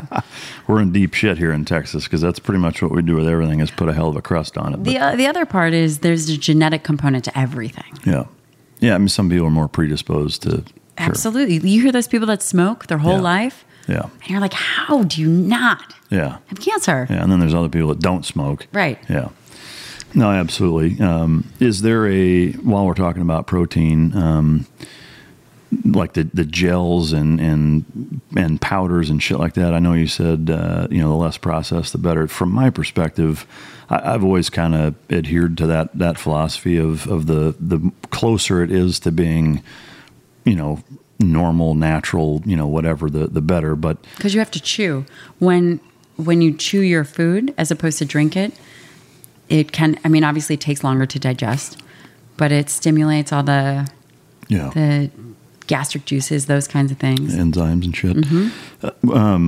For like protein powders, or muscle milk or things like that. With I think it's carrageenan or something that's fucking horrible for you, or supposed to be. So whey would be a great protein, and if you can't tolerate, the reason I like whey is because of the amino acids. Yeah, it has a good amino acid profile, probably one of the best, and it has enough branched chain amino acids that it will stimulate your muscle. Yeah. If you are vegan or vegetarian, choke yourself and then call me. Just kidding. I can't help then. Or cannot tolerate whey, you can do a rice pea blend with augmented amino acids, and that works just as well. For men, especially soy and vegetable-based protein. I'm sure the data is somewhere in the middle based on genetics. If if this is more estrogen dominant for some individuals, it depends. But I don't think that, everyone talks about meat being treated with these hormones. But if you look at soy or pea, you're talking estrogen levels that are way higher. Yeah. To me, that's the irony of it. I mean, the marketing campaigns, and again, it kind of boils over into the political realm of veganism and what have you. But yeah, I mean, I've seen plenty of vegans or vegetarians that will spend a fucking hour lecturing you on how bad meat is while they're like, shoveling fucking processed, shit that has, 3 paragraphs of ingredients, 90% of which you can't pronounce. I mean, to me, it's ironic, but I'm still fucking reeling over the no crust on my steak. That's Listen, we'll give you a vitamin C IV, you'll be fine. All right, so supplements. Obviously, there's a million of them out there. Actually, before we jump into that, is there a brand of whey protein that you would recommend? I like First Form. First Form, okay. They're going to be coming out with a new health line, which will be amazing. Yeah, okay. And we should talk about collagen, too. Well, yeah, so collagen. Is that later on? Well, it's in this next section. Okay. Supplements and, I mean, I maybe it's not a supplement. It is. It is. I don't count it as a protein. Yeah, so supplements, generally speaking, there's a million of them out there. Can you kind of... Yes. Just cut through the bullshit and say, here's what's worth taking. The foundation of your house needs to be put in place. So let's talk about that. Mm-hmm. You should have a good multivitamin. You should be taking vitamin D, omegas. Should be taking some kind of, if you're training a lot, an antioxidant blend, which has vitamin C. And a good probiotic, never hurt anyone. That's really kind of... The few supplements would be great for everybody. Yeah. Can you recommend a brand or two of any of those? Any medical brand. So First Form is a great brand. There's Pure Encapsulations is phenomenal. I use that for a lot of my patients that have allergies. How do you identify if something is a... It has to be available through a healthcare practitioner. Okay. I don't recommend buying things on Amazon. Or Costco or whatever. No, do not. The quality of the supplement that you have is key. I've had... patients come in and say, I've been taking, I don't know what the fuck was going on. I've been taking 10,000 IUs of vitamin D and I get it and I get their blood work and it says 22. Yeah. There's not a lot of regulation of these other supplements. Yeah. But if you go through a reputable brand like Metagenics or Pure Encapsulations or First Form, you're looking at what they say is in it is in it. Yeah, okay. That's good to know. And I take most of those. I don't do an antioxidant. Vitamin C would be great for you if you're, burning up. Yeah, burning steaks. So, well, that's actually good to know. So there are things that, if you partake in or are, more, you consume something that's bad for you more than others. Like, are there any other examples? So, like, if you're listening out there, you're in Texas, you're a barbecue asshole like me, a lot extra vitamin C to counterbalance. Glutathione, it would be another phenomenal. Glutathione is the master antioxidant in the body. Glutathione, all right. And it is phenomenal. I use liposomal glutathione. It is phenomenal for detoxification processes in the liver. It is good for free radical damage. I put all my athletes on that. I put all the military operators are all taking glutathione. Johnny, if you're listening, you better have your fucking glutathione. I'll kill you. I'm still waiting on my supplement list from him. Does First Form sell that as well? It does. First Form does have a liposomal glutathione. I promise First Form isn't paying us. Nope. They should be, but they're not. They're an amazing company and amazing human beings. Yeah. I think that's really important. The other thing that I often recommend is ashwagandha. I don't even know how to pretend to spell that. Me neither. ASH. That is something that I also use for all the operators. Yeah. And anyone that has a lot of stress, it helps. It's believed. I don't think that we don't know the mechanism of action exactly. Yeah. But it helps regulate the hypothalamic pituitary axis. Can you say that one more time? Ashwagandha. Ashwagandha. Maybe Siri can help us out. I bet you the kid that got that on the spelling bee totally failed. That's awesome. All right. So to kind of summarize, antioxidant, a good multivitamin, a vitamin D, omegas, First Form whey, if you're going to take away a liposomal glutathione, glutathione, and ashwagandha. That's a great foundational. If someone comes in, they say that they're taking that, they have a really good solid program. Yeah. Then if you wanted to add digestive enzymes, if individuals are fatigued after they eat, most people have low stomach acid, and you tend to have low stomach acid as you age. Maybe this is the counterintuitive asshole in me, but for people that have like GRD or reflux, is that because they have low acid and their stomach is overcompensating? It depends. Yeah. A lot of people with acid reflux actually have low acid. Yeah. And digestive enzymes help with that. What is a good digestive enzyme to take? First Form has one. Pure Encapsulations has one with hydrochloric acid. They both do. So if you go on First Form or the encapsulation one, you just type in digestive enzymes with HCl. Okay. Yeah. Of what? HCl. And I can help include any information you guys need. What's probably going to end up happening is she's going to write a fucking book report after this. No problem. For the show notes, but it'd be good foundational. Yeah. Obviously, check with your healthcare provider to make sure you don't have any allergies. I'm just saying this because it's what I'm supposed to say. Like CYA. Yeah. Can you order First Form without going to a healthcare provider? You can. Okay. Yeah. That's good to know. Was there anything else you wanted to add? I think that's a really good baseline program for individuals. So to summarize up until this point, because if you're anything like me, I don't know if I can remember. You have to Well, I've been taking notes. All right, good. So if you started out on a paleo-based zone and had the supplements that we just talked about, and then we'll get into kind of an exercise regimen too, but that in terms of, to recommend to everybody to start out with excluding any of the anomaly outlier types that have problem X or are allergic to Y or whatever, but that's kind of the good general spectrum recommendation. They would do well with that. Yeah. Got a good solid program. Okay. All right, so collagen. This has been something that really in the last couple of years, at least from my perspective, having not really seen it up until fairly recently.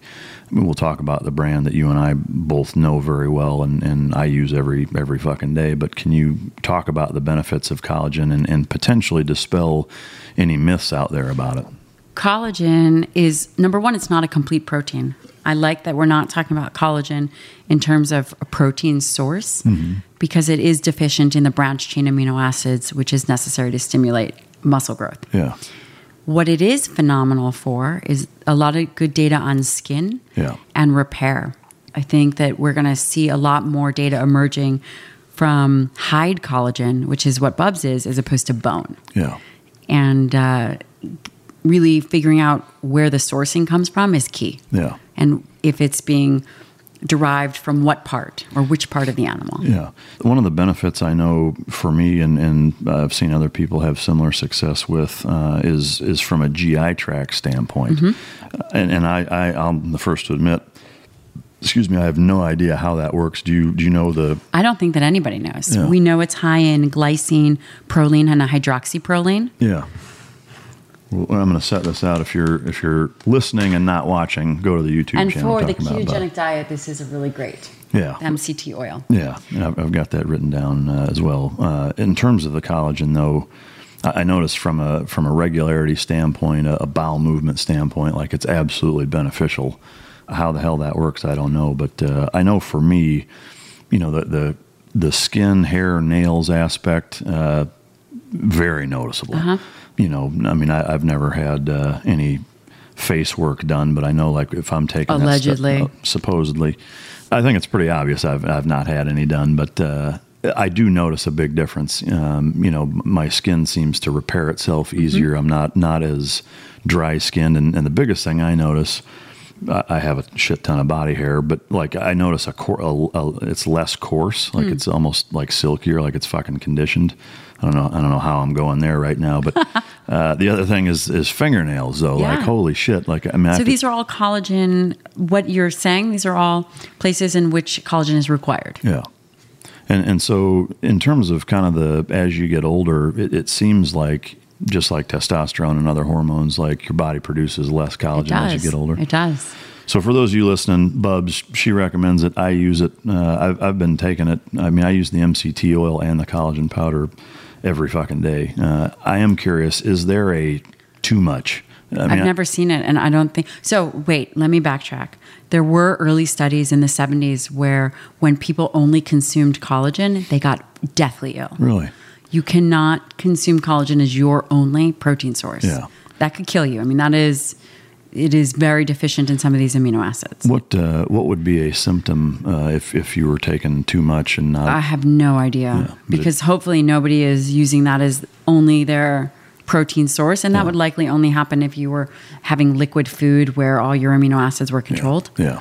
I don't think that would ever be happening. Yeah. Okay. Nowadays. Yeah. Okay. Any other supplements or, actually, I guess since we're talking about Bubs, one of the things they offer also is the MCT oil. Now, I don't think this is a placebo effect, because it wasn't something like, I just thought it was good fat. One of the things I notice on this, and I know that they advertise for it, but I found pretty surprising was the cognitive benefit. Yes. Like, and one of the things, not ironically, but interestingly enough, I always make sure, like, I have kind of a pre-podcast routine. Like I make sure that I have a shit ton of that in the morning, or at least 5-6 hours before I'm going to do it. I take quite a bit of it anyway, but I absolutely notice a difference. Like, if I travel and I don't take it with me or whatever, I don't have it for a few days, there is kind of a fogginess, and I notice an enhanced mental clarity while I'm taking it. It increases ketones, and ketones are fuel used by the brain. Absolutely. I've seen it work. There's some good data. We used to use a form of MCT in our clinic, in our brain clinic at WashU, to help with cognition. Yeah. Is there kind of a summary of benefits that MCT oil offers? Absolutely. Number one, helps with cognition, energy, fat, in terms of being a fat that is utilized. It's utilized differently than, say, other fats. It almost burns more like a carbohydrate. Yeah. Well, and it burns cleaner that way too, right? Here's the one thing that I'm confused, and I think probably a lot of people are. Maybe it's a common question you get, is that MCT oil or coconut oil or derived from that is actually pretty high in saturated fat, but it's not the same as like animal fat. Well, saturated fat is saturated fat. MCT is not saturated fat, so it's derived from coconut oil. And the issue with saturated fat is, like anything, too much is not good. Yeah. I do not recommend high saturated fat diets unopposed with anything else. Yeah. From back to the protein thing, is there a single source of protein that you would say you use this over everything else? I know it depends on the person. No, the best source is ground beef. Yeah, your cheat meal. I mean, that's the best thing. Yeah, but you want it fairly lean, I assume? I do, yes. Yeah. And I don't always need to have organic. Yeah. I'd rather have the protein than all the fat, and it's definitely hard to get. So, mentioning the organic, I am curious, like, that's one of the things you see all the time about, people recommend it's got to be this, it's got to be that. What is your take on organic versus not? If you look at the actual data, the hormones that are treated for cattle, they cannot have hormones in the bloodstream that are detectable in any way that would be harmful for a human days before they're killed. Yeah. They don't have high levels of estrogen or all this other bullshit that you're hearing. Yeah. So in other words, it's a fucking crock. It is. That now, if you take that out, if we think about why is it happening, what they do is they try to conserve resources so that all the cattle are the same size, and they're using less land and less time and less variability so that they can conserve energy and conserve the land. Yeah. That being said, I don't necessarily eat non-organic. I really. Lucky Land Casino, asking people, what's the weirdest place you've gotten lucky? Lucky? In line at the deli, I guess? Aha, in my dentist's office. More than once, actually. Do I have to say? Yes, you do. In the car before my kids' PTA meeting. Really? Yes. Excuse me, what's the weirdest place you've gotten lucky? I never win and tell. Well, there you have it. You can get lucky anywhere, playing at LuckyLandSlots.com. Play for free right now. Are you feeling lucky? No purchase necessary. Void where prohibited by law. 18+. Terms and conditions apply. See website for details. I'm Nick, the host of the UFO Chronicles podcast, with first-hand witness accounts of the strange and unexplained, covering UFOs, cryptids, conspiracies, and the paranormal. Real people, real encounters. So come with us on the journey into the unknown. UFO Chronicles podcast is available to listen to on all apps.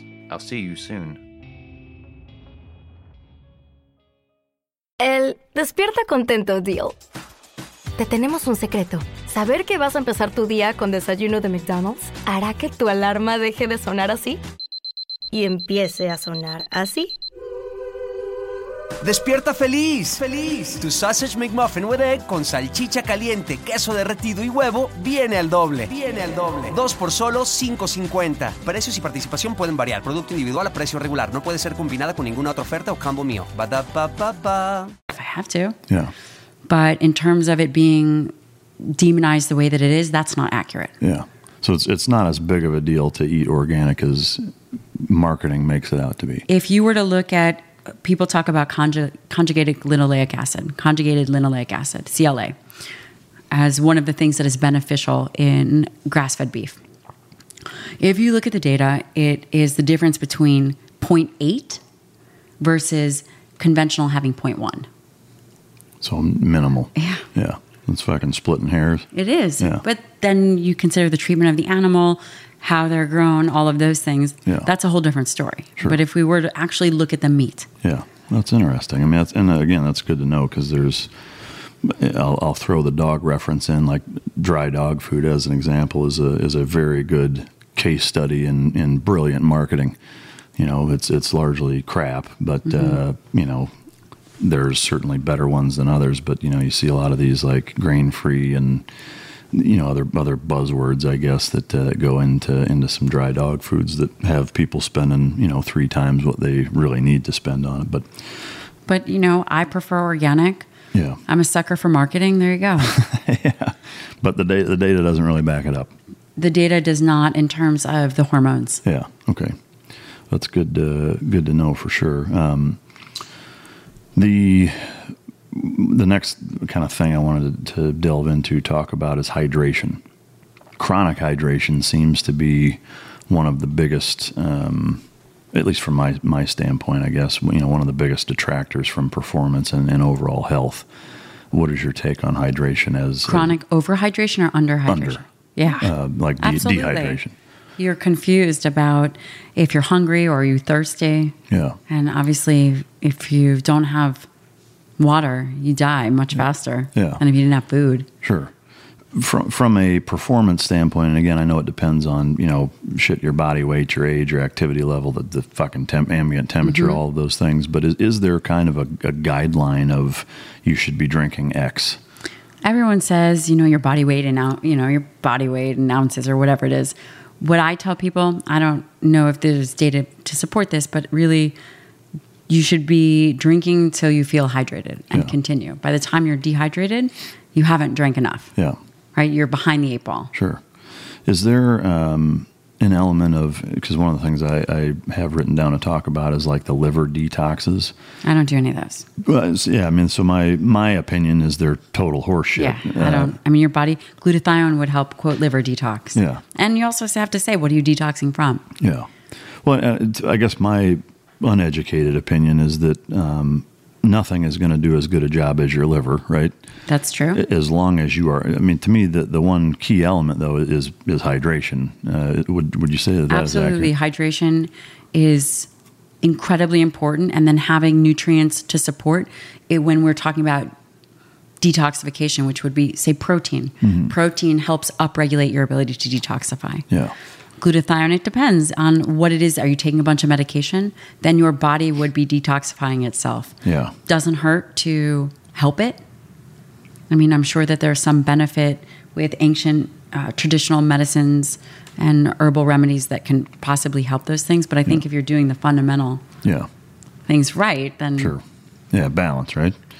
The last thing I wanted to mention before we get into kind of more exercise-based stuff, just as it relates to nutrition supplements, et cetera, is bloating, gut flora, probiotics. I know we talked a little bit about the digestive enzyme HCl. Mm-hmm. Is it me, or does that seem to be something that seems to plague everybody? Everybody. Can you talk about that a little bit?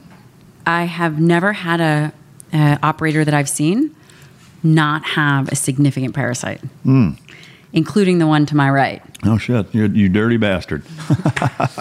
They all come back. It depends on where they deployed. And what's interesting is the operators all have I've never seen one who didn't have pathology. Really? Whipworm, roundworm.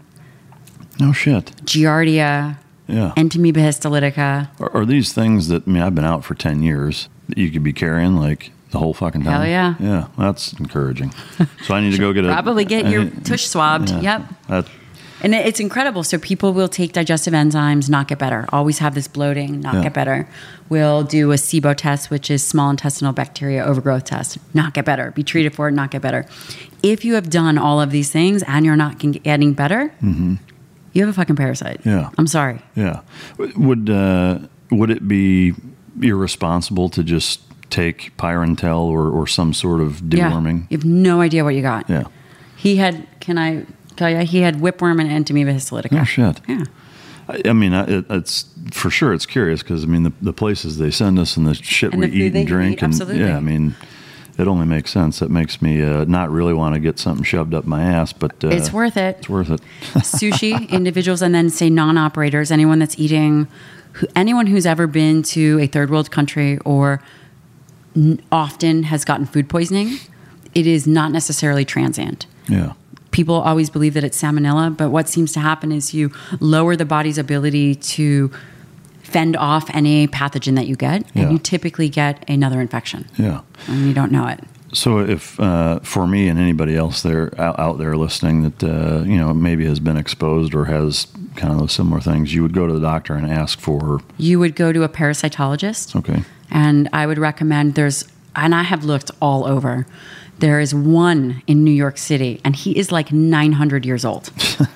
He has hair out of every orifice. Yeah. I really hope he doesn't listen to this. We would get along well. He's an amazing physician. His name is Dr. Kevin Cahill. Okay. He is old school. And I actually asked him to teach me. Mm-hmm. He said no. I mean, I guess it would really change my relationship with my patients. Yeah, bend over. So nice to meet you. Yeah. Take your pants off. Luckily, he refused to train me. Yeah. He's old school parasitologist. Nowadays, the infectious disease doctors will do a stool sample or a blood test. Yeah.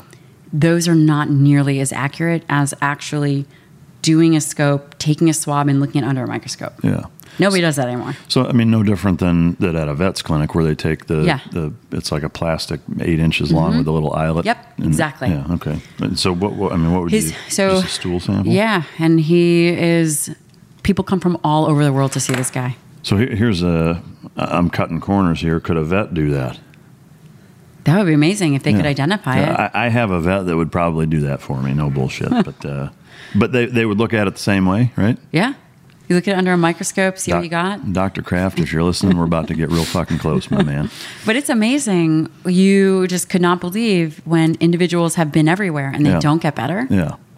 That's interesting. I mean, to me, like not to get off on too big of a tangent, but like I've felt bloated forever. Like, well, you got. I mean, who knows? We'll figure it out. Dr. K and I. So Mike's going to be visiting me in New York City. 2 blocks down, be swinging by Dr. Cahill. We'll all get along. That's right. Getting the band back together.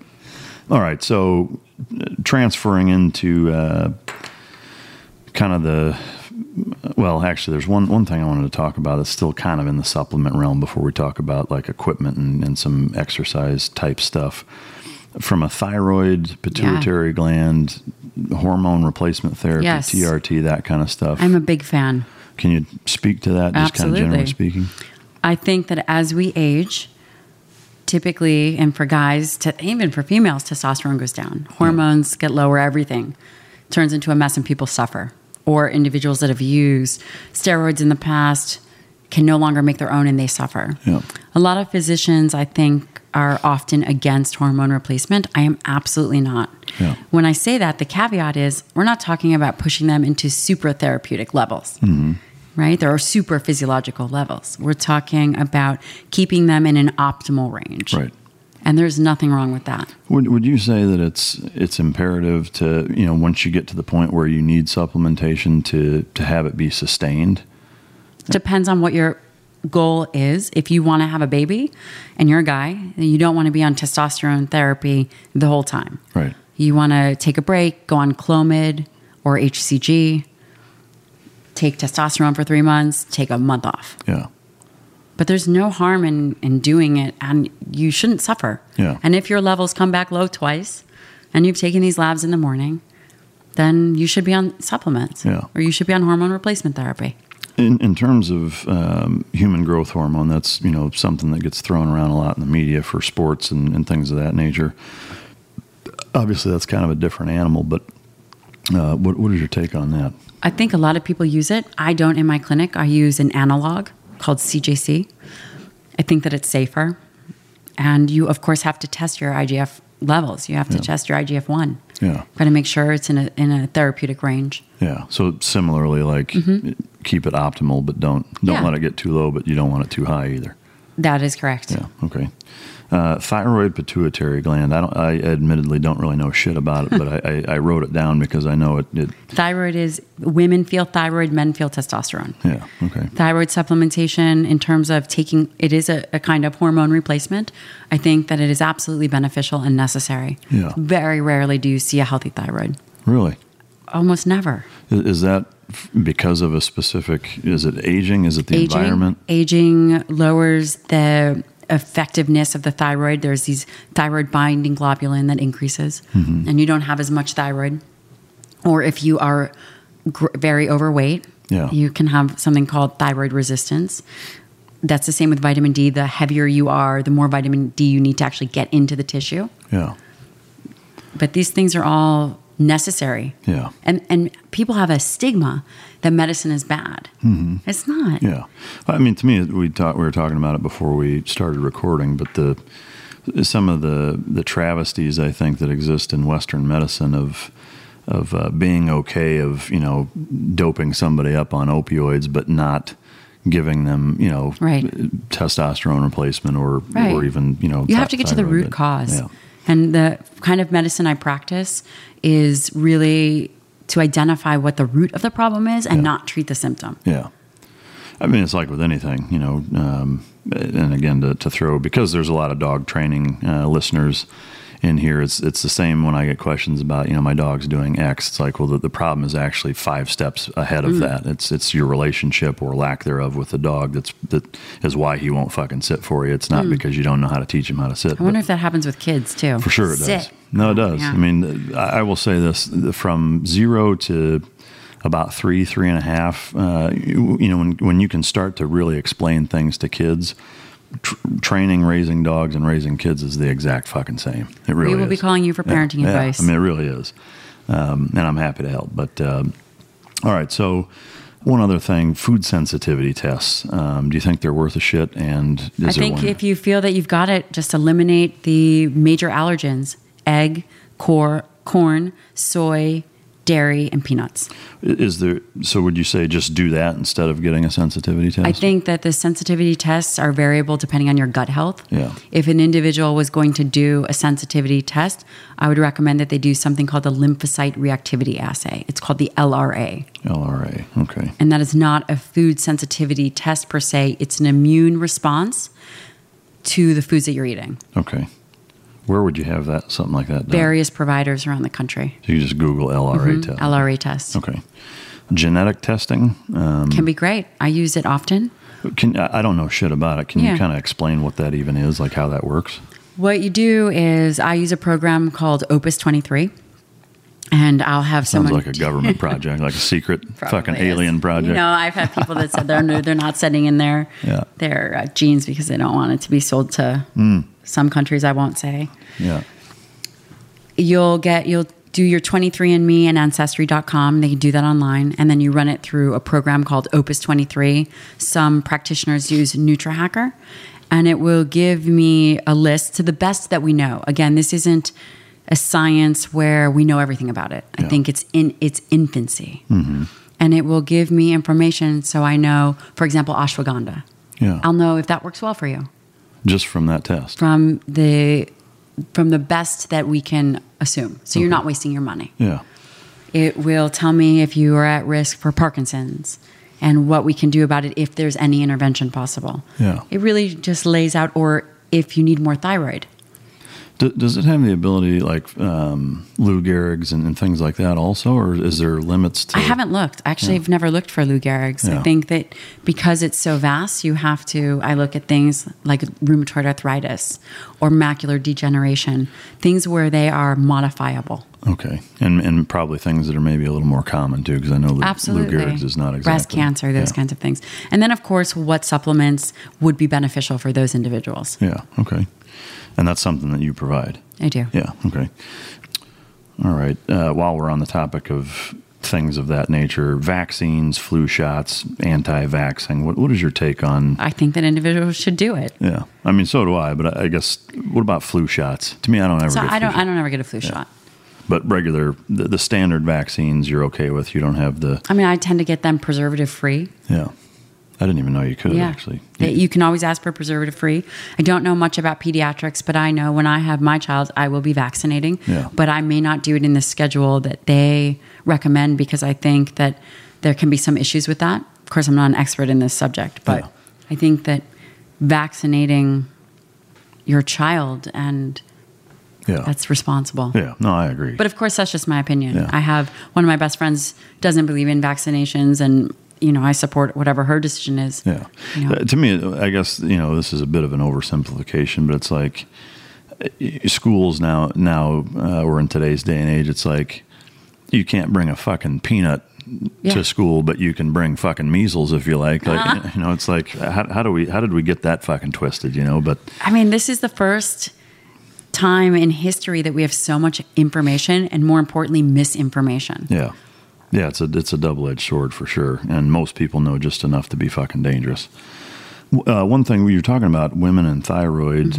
Just there are a number of female listeners. I am curious from a menstrual cycle standpoint, like the term of PMS anytime a woman's in a bad mood. It's real. No, I'm just kidding. I mean, can you talk to, I guess, the hormone effects or the effects on your hormones, rather, I guess, that menstrual cycles? Because I know, there are some women that their menstrual cycle, it fucking ruins them, And that's typically when you see estrogen dominance, which is obviously one of the female hormones, or progesterone dominance. Mm-hmm. In order to have a good assessment of the situation hormonally, individuals should do blood tests a week before their period, as well as get something called a Dutch test. Yeah. And this will give you hormonal byproducts. That is not the standard of care, this urinary test, but I found it to be incredibly helpful, as well as something called a 28-day cycle test. Okay. This gives us all the information so we can look at what hormones are making them feel this way. It might not always be estrogen. Sure. For those tests, it's similar. Like, where would somebody go to do that? To their provider. Just regular provider, and say that's what they want? Mm-hmm. Okay. So a blood test a week prior, Dutch test, and a 28 cycle test. Okay. And if women's hair is falling out, if they're constipated, cold, oftentimes they need a full thyroid panel. If practitioners typically just get a screening, a TSH, I always recommend getting a free T3, free T4, antibodies, and reverse T3. Which would all fall under the full thyroid panel? It would be a full thyroid panel. Okay. That's fantastic. Autoimmune disease, is that... it's a real thing. That and the rise in allergies, asthma, ADHD, things of that nature? Like what's your take? Lot from what I've read and what I've seen, a lot of it is digestive in nature. Yeah. You eliminate the pathogens. There is tons of information out there, from tropical diseases or pathogens in the gut to skin infections, allergies. It's all over. You just have to Google it in PubMed. You would be shocked at what you find. Yeah. But no different than building a good foundation is that if there's issues and you're continuing to feed them, they're never going to go away, right? So, and a regular GI doctor will not test for that. Yeah. So where would you go? You go to infectious disease. No shit. Yeah. I mean, I'm glad I'm writing notes, but I'll send you. Hey, got a spot for an opening for patient. Yeah. All right. Yeah, I mean, I'll have happy to send all this. Yeah, no, it's fantastic. It's going to take some of that. One thing, just because of the community that Shane and I both come from, and I'm curious, with modern medicine, with opioids, NSAIDs, antibiotics, obviously there's a time and a place for them, but do you think that the stigma associated with them is not necessarily realistic, but warranted? Or have you seen permanent effects from any of them in any of your patients where their use of any of those has caused significant irreversible problems? Irreversible problems, I haven't seen a ton of. I'm really trying to think. I mean, addiction is really a hard one.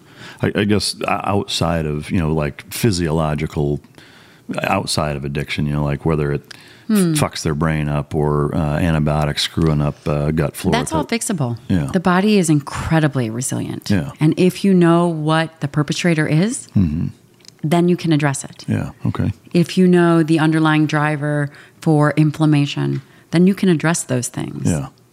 Okay. Moving from, or before we move from kind of the supplements and the kind of general Q&A, before we get into some of the exercise recommendations, is there anything that you can or would want to add that we haven't discussed as it relates to food, nutrition, supplements? Knowing your body is key. And if you're doing something that's not working for you, don't keep doing it. Yeah. Okay. I see this all the time. Yeah. I've been doing this for this long. I'm like, why are you still doing that? Been doing this 12 years and it still doesn't work. Should, probably try something different. Yeah. I've cut it twice and it's still too fucking short. What? All right. So moving into exercise, again, I know that it's... This is probably the most variable. Yeah. Because nutrition, we know that a moderate high protein diet is going to work for largely everybody. Regardless of your weight status, hormonal status, it's going to work. Yeah. Exercise is a whole different bird. Mm-hmm. This depends on injury, past injuries, ability to recover, nervous system, training status, volume, sport. Yeah. I guess the big question I have that I want to have your input to provide to the listener is, similarly to the breakdown that you gave us on nutrition, is there kind of a, generally speaking, and I know you kind of just addressed it, but even having said that, is there like this is a good starting point for most people? Strength training, hands down, getting with a great coach. Mm-hmm. And even if you're a novice, you should be putting in effort. Yeah. Data supports effortful training, especially as it relates to resistance training. Yeah. And I'm all about weightlifting and maintaining that muscle, if not growing it. Right now is the time to do it. Yeah. Because as you age, and it becomes much harder. Yeah. So if you could kind of define or separate the difference in terms of resistance / weight, because I think even for me, like there's maybe a little gray area in terms of would body weight exercises. I don't actually count that. Really? So like No. push-ups you wouldn't count as I don't. resistance? Sorry, guys. Yeah. What the... We were trying to go to dinner, and he's honey, I got to work out. He's doing pull-ups and push-ups. I'm like, Yeah. it's going to take forever. Yeah. Well, so... No, I don't. It should be squat, bench, deadlift, moving heavy weight more than your body weight. So I guess I'm curious, though. I mean, obviously that's better than nothing. It is. But is there a kind of a benefit to saying that using that as a supplemental? Absolutely. So you do, say, 3 days of heavy weights and 2 days of lighter resistance? Absolutely. It does allow for recovery, Yeah. especially if you're going for hypertrophy. Yeah. and it keeps you mobile and capable. Yeah. And that is also important. Sure. Is there, I mean, obviously we talked a little bit about CrossFit, but is there a system, program, any type of recommendation you could say, try this first? If you're not doing shit and we're taking your recommendations on food, on, supplements, all the other things that we've already discussed, could you do that same thing for exercise, or is it too many variables? I think having a good foundation, getting with a good trainer is key. Yeah. Because you need a kind of a leader. If you haven't done this and you're starting from scratch, you need someone looking over your shoulder to make sure, A, you're not going to hurt yourself, and B, that you have a well planned out program, even if it's a beginner program. And agreed. I mean, to me, it's like with anything. I mean, if you're learning to do something, you need somebody to teach a coach. What would be your simplest recommendation to inform somebody how to find a good trainer? Word of mouth is always best. Yeah. I have my people that I use and I always refer out to, mm-hmm. and I know that they're excellent. So everyone should be vetted. You should find a trainer, get a word of mouth, and then talk to two other people that this person has worked with and see results. I see a lot of trainers who work with individuals who never have any results. Yeah. Part of that is the patient. Sure. But part of that is being a good trainer. You have to know how to get the best out of someone. Yeah. So word of mouth, is there any internet resource or anything like that? Yeah, absolutely. So if someone wants an automated program, Layden Norton has a great automated program online. He's very evidence-based, which I love. Of course, Charles Poliquin has he's a strength coach, a former strength coach. He passed away. And he has a whole online community where there are trainers that are certified by him, CSCS, and of course, my two favorites, which are Kara Killian, who you should definitely have on one of the Titan games. She's incredible. Well, if you can send her our way, we'll definitely have her. She's absolutely incredible. Yeah. And then Melissa Paris. The other component to that is you should have someone who does body work, who can look at your breathing patterns and do soft tissue for you. Person I use in New York is Urban Wellness, Emily Kybird. So if you're going to work so hard to do these things, you should be maintaining yourself. So is that more on like a recovery standpoint or what? Functionality. I wouldn't have torn both my hamstrings if I'd been moving appropriately. So it's almost like a movement coach. Yeah. Sort of. Or in breathing. A lot of it comes from the core and the belly, which I now have a large one. It's only going to get bigger. Oh, yeah. I'm Nick, the host of the UFO Chronicles podcast, with first-hand witness accounts of the strange and unexplained, covering UFOs, cryptids, conspiracies, and the paranormal. Real people, real encounters. So come with us on the journey into the unknown. UFO Chronicles podcast is available to listen to on all apps. I'll see you soon. And it's going to start moving if it hasn't. What's the name of of that type of coach? I would call it, what would you say, a movement coach? I mean, you can use a chiropractor or, I would say functional movement. Okay. So if you Googled functional movement coach. And please vet your sources, vet their experience and education. Okay. There's a lot of non-expert experts. Yeah. You don't want that. You will be injured. Yeah. Shit, you can go on YouTube and find a bunch of those fuckers.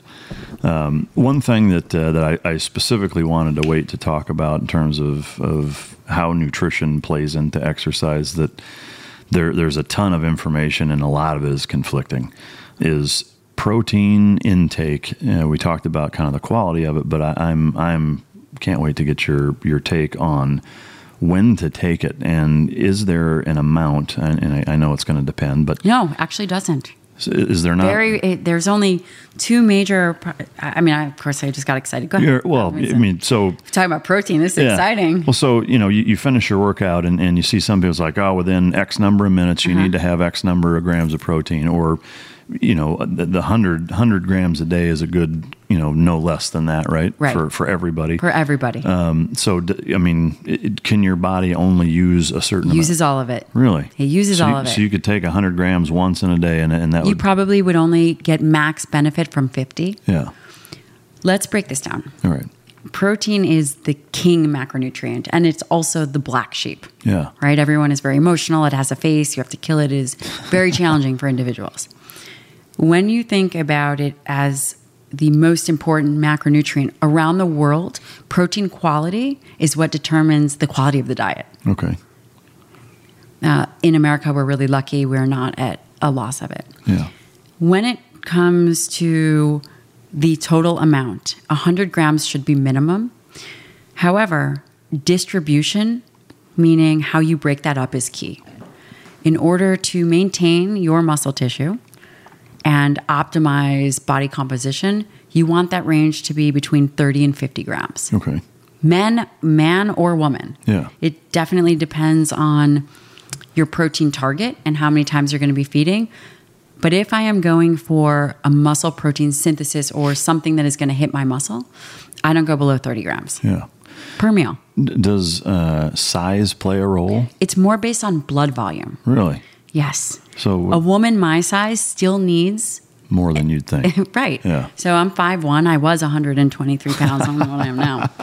Rather large. Yeah. But a woman my size compared to Shane, who is, if I say anything less than 200, would be very upset at me. We still both need a minimum of 30 grams to maintain muscle tissue. My recommendation for total protein intake is your ideal weight. Either if you're lean, so if he's 200 pounds, he could easily get away with 200 grams of protein. Yeah. And try to break it up in 30 to 50. Yeah. Yeah. Probably more like 50, and then he eats 4 times a day. Yeah. So on that too, then with, eating, does it matter from a protein synthesis standpoint post-exercise that it should be within a certain amount of time? What I believe is going to be coming out in the research is that women are much more sensitive. Yeah. And they actually need to feed earlier. Okay. They train. Protein is the most important macronutrient post-training for muscle repair. Yeah. Everybody thinks carbohydrates is. It's not. Really? For men, you probably can push that window longer. Mm-hmm. There's some data to suggest it doesn't matter when you have protein. You could have it anytime as long as it's within that 24-hour window. Yeah. But the question to that would be, why do that? We know as you age, you absolutely the closest you can get it post-training, you need it. The older you get. The older you get, because the blood volume and the blood is all ready to deliver nutrients to muscle. Well, that's good to know, because I think the one thing that a lot of people as they get older or even whenever is that I think there's probably a conception, albeit maybe a misconception, that okay, I finished working out, it's 12:45, I want to wait 3 hours because I'm fat burning, right? Is that total bullshit or? Not a good idea. Yeah. I mean, fat burning is in a 24-hour period. Okay. And if your muscle is primed to get nutrients, it's the time. So feed the fucking machine. Yeah. All right. That's good to know. That's good advice. I know, like I said, there's, like you've said a couple of times now, like there's so much information out there and a lot of it is conflicting. It's hard to be able to sift through it and know what the fuck is what. But, all right, real quick on joint health, stretching, yoga, any type of preference, recommendations you have on any of that? If you're hypermobile and you're really flexible, you likely don't need more yoga. Okay. You will injure yourself. I mean, I did. Yeah. If you are that individual, strength training would be great. Yeah. If you are super tight, like a lot of the guys, having them utilize yoga or other techniques could be very beneficial. If you need a fucking shoehorn to get flip-flops on, chances are you might want to go to a Bikram studio sometime. Right. Joint health, and I don't think we mentioned anything like glucosamine, turmeric, stuff like that. That is one. It's hit or miss. I've seen it really depends on your genetics. It's what we're finding more and more. It works great for some people and is irrelevant for others. And that is just based on things that we don't really know yet. Is that a try it and see what happens, or a certain test can help with that? We are getting more and more advanced where we can test the genetics and look at those things, but that is not on a regular basis right now. Yeah, okay. That's all good stuff to know. Again, one of my favorite subjects: sleep, recovery, overtraining. I had Jeff Nichols on. I don't know if you're familiar with him. Mm-hmm. He threw the number of 7.5 hours was kind of from the studies he's seen. I'm curious, what's your take on? Obviously, the quality of sleep is important, but what can you tell us about sleep? Everybody has their sleep set point. Yeah. From what I've seen, I don't need 8 hours of sleep. Yeah. I used to never eat 8 hours of sleep. I would be at 6 to 7. I would be up. Yeah. For me, I need less. I know some guys need 10 Yeah. to be recovered. I need like 15. I'm going to be honest with you. But that's a great average. 7.5 to 8 hours is average. Good starting point target. Yeah. I mean, so when you sleep, it allows your brain to recover. Yeah. We know that if you are deficient in sleep, not only do your hormones suck, but also your cognition in terms of dementia and later life issues increase. Are there supplements or nutritional, whether it's fucking magnesium, I mean, I don't know. Are there things that help you get better sleep from a nutritional standpoint, other than the obvious be balanced? In terms of food or you mean either, anything? One of the best supplements that I've ever seen is called Phenibut. How do you spell that? Phenibut. Okay. Might be an extra I in there. Yeah. Shane says no. He's a really good speller. I'm the good at directions, and he's good at spelling. I can say that because I'm talking to you. He's not going to come here and tell me to be quiet. Phenibut. It is a GABA agonist, and I have seen it knock 95% of people out. No shit. And it's all natural. It is. Where do you order that at? Ordered online. No shit. So that you would be okay with ordering from Amazon? There's something called Cabanase. It's a product called Cabanase by Neuroscience. I have never seen anything work better. So Cabanase by Neuroscience is Phenibut? Okay. I mean, I'm sure a 2x4 to the head would probably work, but it seems much safer. Yeah, maybe not as effective the morning after. What is a GABA agonist? It is something that stimulates GABA in the brain, and it allows you to relax and get into that sleep mode. So my curiosity now is I know Shane and I's comrades in arms, many of us have been prescribed Ambien and Lunesta. This works much better. And it's not, it doesn't fuck your head up. It does not fuck your head up. Because that stuff does. I mean, I know. It does. I take people off of it all the time. Yeah. I swap this out. I have never heard a complaint. What, is it a take an hour before bed or 30 minutes? 30 minutes? Yeah. And just knocks your ass out. And you might need more than one. You might need 4 or 5. Yeah. Half the bottle. Is it expensive? It's not. Yeah, okay. Well, I'm going to have to try that shit just because. Oh, it's amazing. I will send you a script for it. Oh, great. So it is a prescription? Mm-mm. Oh, okay. But I can give it to you at discount. Oh, awesome. Well, hell yeah. I appreciate it. Thanks for the future steaks. Yeah. And dog. Shane is going to give me one of those dogs. The I got you covered. Personal protection dog. Yeah. We'll give you one of the retired dogs. You can pack it up with you. One that it'll remind you of like the scene from Vacation.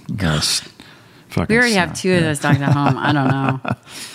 One thing on sleep that I'm curious of, I use and swear by a Tempur-Pedic mattress. Like to me, if I'm not on one, I sleep like shit. Like when I travel, it sucks because I just don't sleep the same.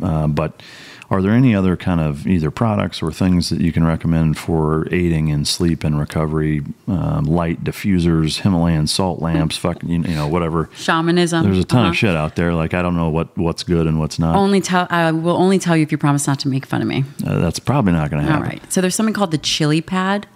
I think Jeff mentioned that. It's like a water cooled thing. I love it. Okay, so that works really well. It works phenomenally well. Yeah. Also, blocking out any sound using wax earplugs, not regular earplugs. Really?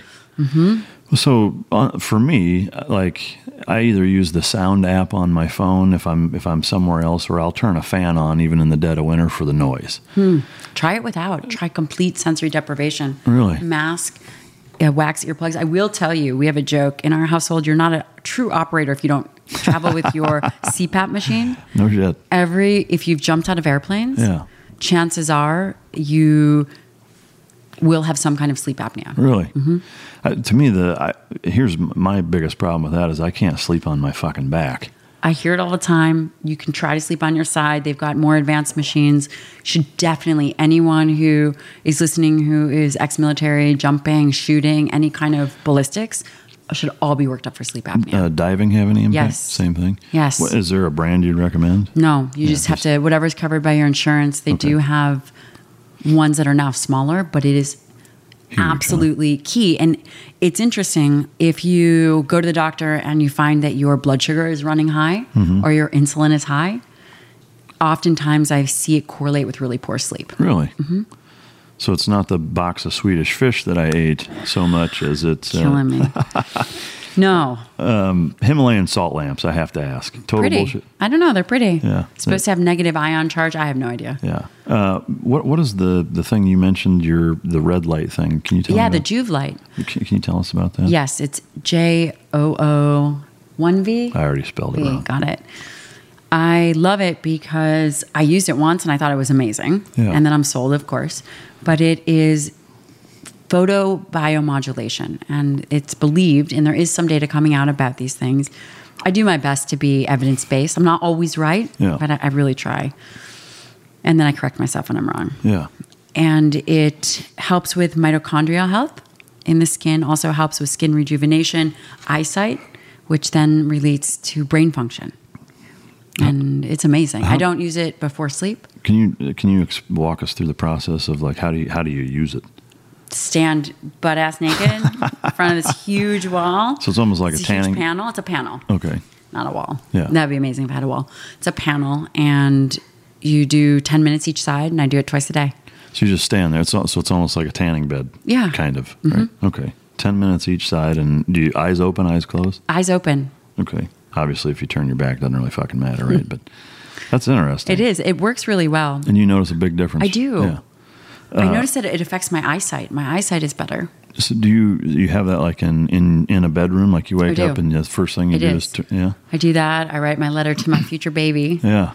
And then I call Shane, probably yell at him about something that I've just made up, something that happened overnight. Do you notice a difference in her on the Juve light versus not? No. I think so. Yeah, maybe. I think eyesight. Yeah. What, are they expensive? Yes. Yeah, that's good news, huh? Like how expensive? I think mine was $3,500. Holy shit! Is it like you got to replace bulbs and shit? Or I haven't yet, and they have a 90-day guarantee, money back guarantee. How long have you been using it? Almost a year. Yeah. Maybe 8 months. Maybe 8 months to a year. Yeah. That's I love that. I think it's great. So the chili. Do you have a mattress you recommend? I got the avocado. I don't even know. I have tried many mattresses Yeah, because I didn't want it to smell. Yeah. I would have loved to have gotten a Tempur-Pedic mattress, but reading all that stuff, I was like, again, it said a sucker for marketing. I don't know what is in those mattresses. Yeah. But I got an avocado mattress. Yeah. Is that similar, like a memory foam? It's supposed to be a natural Tempur-Pedic. Okay. You mentioned meditating. Yes. And this kind of leads into the next mental health kind of topic that I wanted to cover before we start to wrap it up here. But can you tell us, from your perspective, the process in which you employ meditation?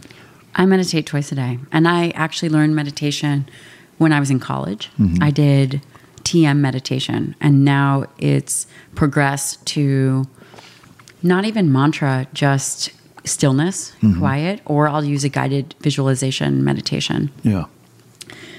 I find that it slows the mind down and it allows me to respond rather than have crazy reactions to things. Yeah. And you become much clearer. Do you meditate? I don't. So you said it's a guided process? Sometimes I use a guided meditation. I'll use Insight Timer. They have apps where you can put in whatever you like and then choose a guided meditation. Those are amazing. And so it tells you what to think about and shit like that? Yeah, it takes you through, Yeah. Is it kind of like a program where you pick I want to do a 10 minute, a 20 minute, whatever? And you do how long? 20 minutes. 20 minutes. Twice a day. No shit. Do you try to break it up 12 hours apart or? I do it in the morning and then I do it either mid-afternoon in clinic or when I get home. Okay. And I often meditate with Shane. We meditate together. Yeah. How does that work? I mean, you're just in the same room, or is there? It's not like a team effort kind of thing. You're just doing it at the same time. All right. So, from a mental health standpoint, I know you said you spent a couple of years doing psychology and things of that nature. Aside from meditating, is there any thing you can address as it relates to focusing on mental health and what people can do to help themselves as far as that goes? I think having a really good support team. A lot of individuals go for therapy, and therapy, talking about the same thing over and over again, rarely gets anyone better. Yeah. Doing more advanced things like hypnotherapy or meditation to silence the mind so you clear away the cobwebs to see what actually exists, and getting someone that isn't going to coddle you. I think a lot of times in life, we have this way of being too gentle with ourselves. Yeah. That is not going to get anyone better. Yeah.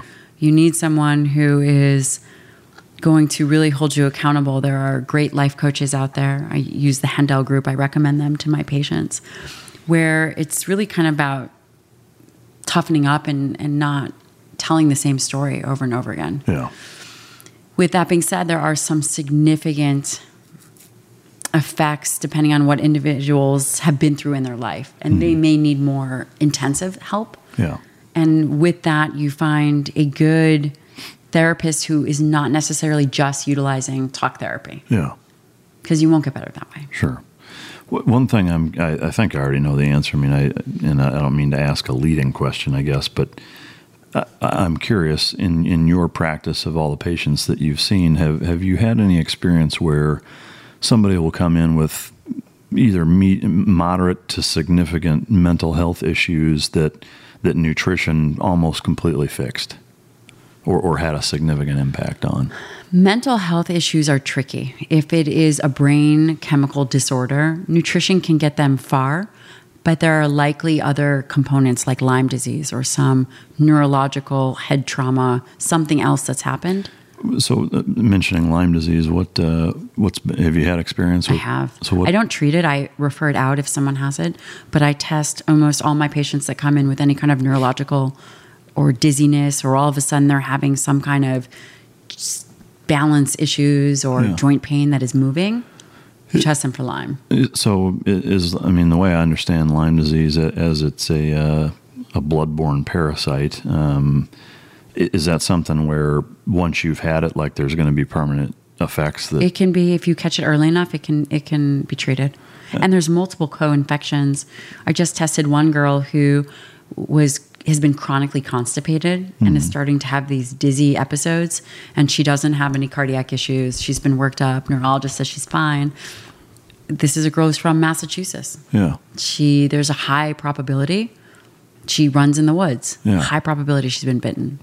And so is that something where, like, let's say it happened years ago and they didn't catch it or whatever. It's there. Then like you're some people can clear it. Yeah. I've had friends that have actually cleared it without treatment, but oftentimes people cannot. What is the what is that process of clearing? That is, you do not want to get Lyme. Yeah. It is rough. It is multiple antibiotics, IV antibiotics. It's a very intensive, at least a year-long process. I've never seen it cleared quickly. Yeah. If it's something where somebody had it like as a kid and now they're adult and they have problems, or is it? It will likely show up as an old infection, and maybe that individual has cleared it. Yeah. Okay. Have you seen issues where there are current day issues from having it years ago? Absolutely. And those are things you can't do anything about? It's rough because a lot of the patients, I have one girl who she'll go through episodes where she can't walk. Jesus. And that's some gnarly shit. It's gnarly. Yeah. You do not want Lyme. Because it destroys your nervous system in many levels. Is there any supplement or anything you can do to help minimize any of that, or that you know? No, that is not something I would treat naturally. Many people do. Yeah. But I come from the school of medicine where you do the best of evidence-based with the best of alternative, and I combine the two. Yeah. So kind of the best of everything.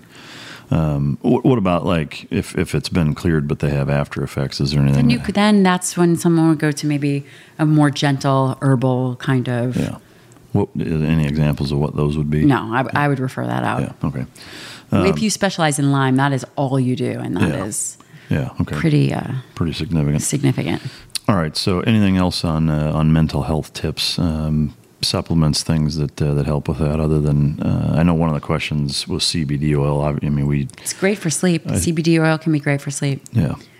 In terms of mental cognition health, I know I've seen help with it in me personally, and not that I can tell if a dog thinks clear or not, but I've seen a lot of benefits in our dogs having given it to them. Have you had much experience with it? Mm-hmm. CBD or just in general, other things? Yeah, in general. Both.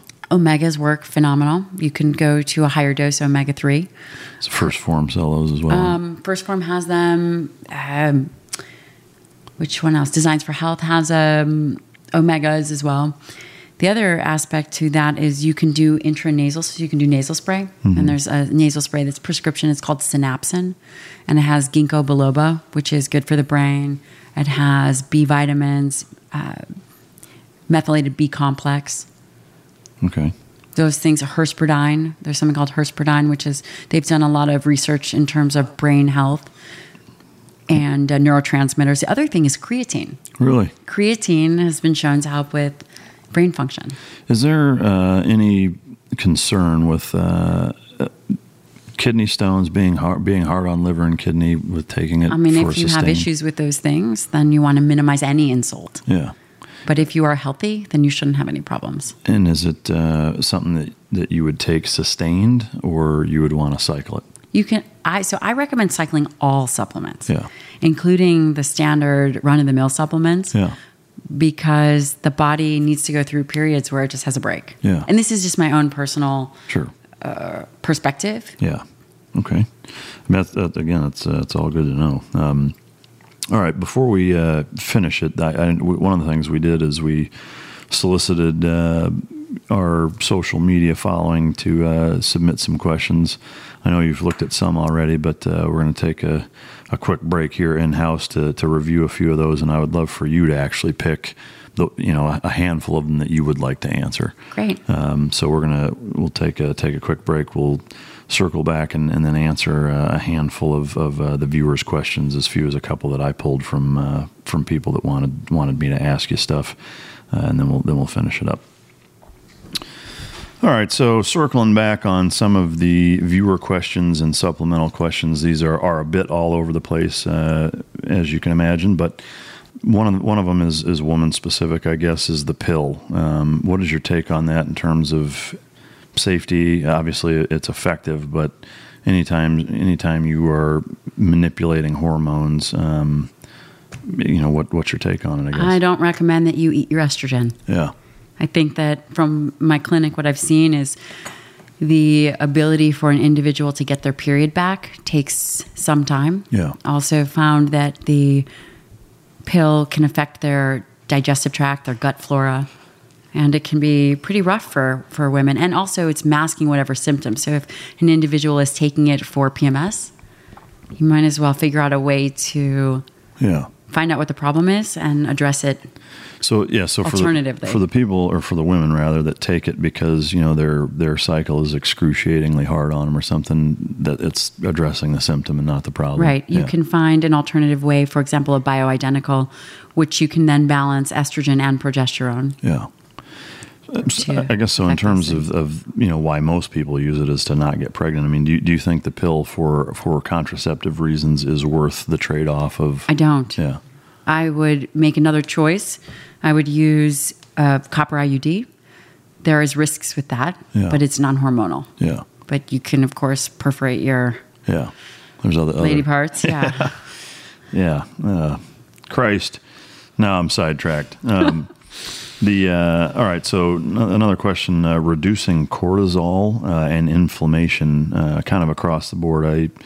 I know inflammation is kind of a big buzzword to a certain extent, in the nutrition community nowadays, whether it's inflammation of your blood, inflammation of your joints, pH levels, things of that nature. Can you kind of talk to both of those? Sure. The key in reducing inflammation is to determine where it comes from. Is it your nutrition? Are you overtraining? Some inflammation post-training is good because it's allowing the body to do what it does. Chronic inflammation is where you have an issue. Yeah. And determining what that cause is, whether it's gut, leaky gut, pathogens, or excess load, poor nutrient status. Yeah. Those kinds of things. Is if it is derived from nutrition or diet, would some sort of food test be able to identify that, or how would you identify where it comes from, I guess? Well, it's usually the first thing that I clean up. I always clean up the nutritional side by nature.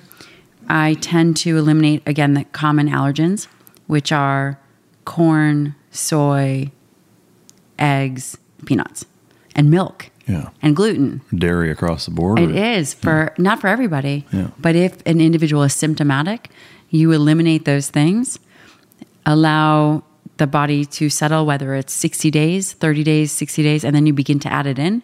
You add one thing at a time, and I add them in every 4th day. Okay. So you'll have eggs, then on the 4th day, you'll add it in again. So you'll see how you feel. Do you find percentage-wise or of the patients you come in that you do this with that many of them are allergic to eggs or that they have problems with them? Individuals that have impaired gut integrity have issues with those foods. Really? For sure. Yeah. Like pretty much across the board on all of them. Often, yes. Yeah. Okay. And they get substantially better when they eliminate it. Yeah. It doesn't have to be forever, and then you can reintroduce. Okay. So kind of hitting the reset button, and then you can have them occasionally or and also getting on a good gut repair program. Yeah. There are things that you can do. There are medical shakes that you can take. There are protocols that you can follow. Would AIP fall under that? Can you talk about that a little bit? AIP is autoimmune paleo. I think that it's a great starting point for individuals, especially if they have arthritis or joint pain. It eliminates nightshades and many of those other things that we spoke about. Yeah. I know there's, with Oso Bones is usually the bone broth that I order if I don't get it local, but they have kind of an AIP line of stuff. Bone broth, big fan or not? Or bone broth is collagen. Yeah. I'm sure there are other nutrients in it, and it's a great supplement to an already good diet. Yeah, but not a magic elixir or snake oil like there is no such thing. Yeah, except for testosterone. Yeah, I'm just kidding. For guys, right? It'll make them think that. Reducing cortisol, same as inflammation. Is that kind of hand in foot? We spoke about ashwagandha. Ashwagandha is believed to help modulate cortisol ebbs and flows. Okay. And you could take 500 milligrams twice a day. Okay. And that. Good stuff. Is it necessary to hit macros for muscle growth? Why wouldn't you? Yeah. Of course. Can you talk to what that looks like? Would be proteins, carbohydrates, and fat. In terms of muscle growth, protein is arguably the most important.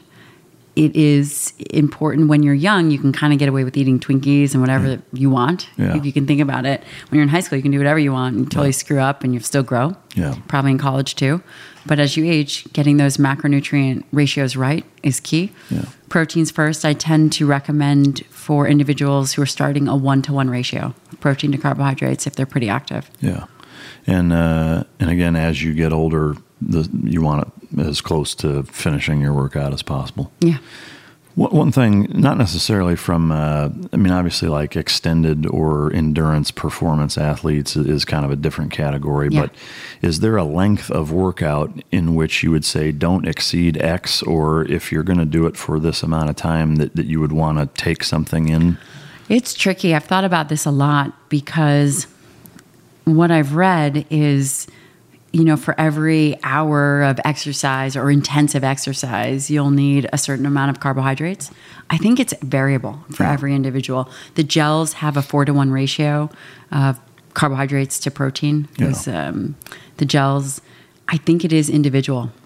Yeah. With that, especially when it comes to endurance, because there's some endurance athletes that are doing keto. Yeah.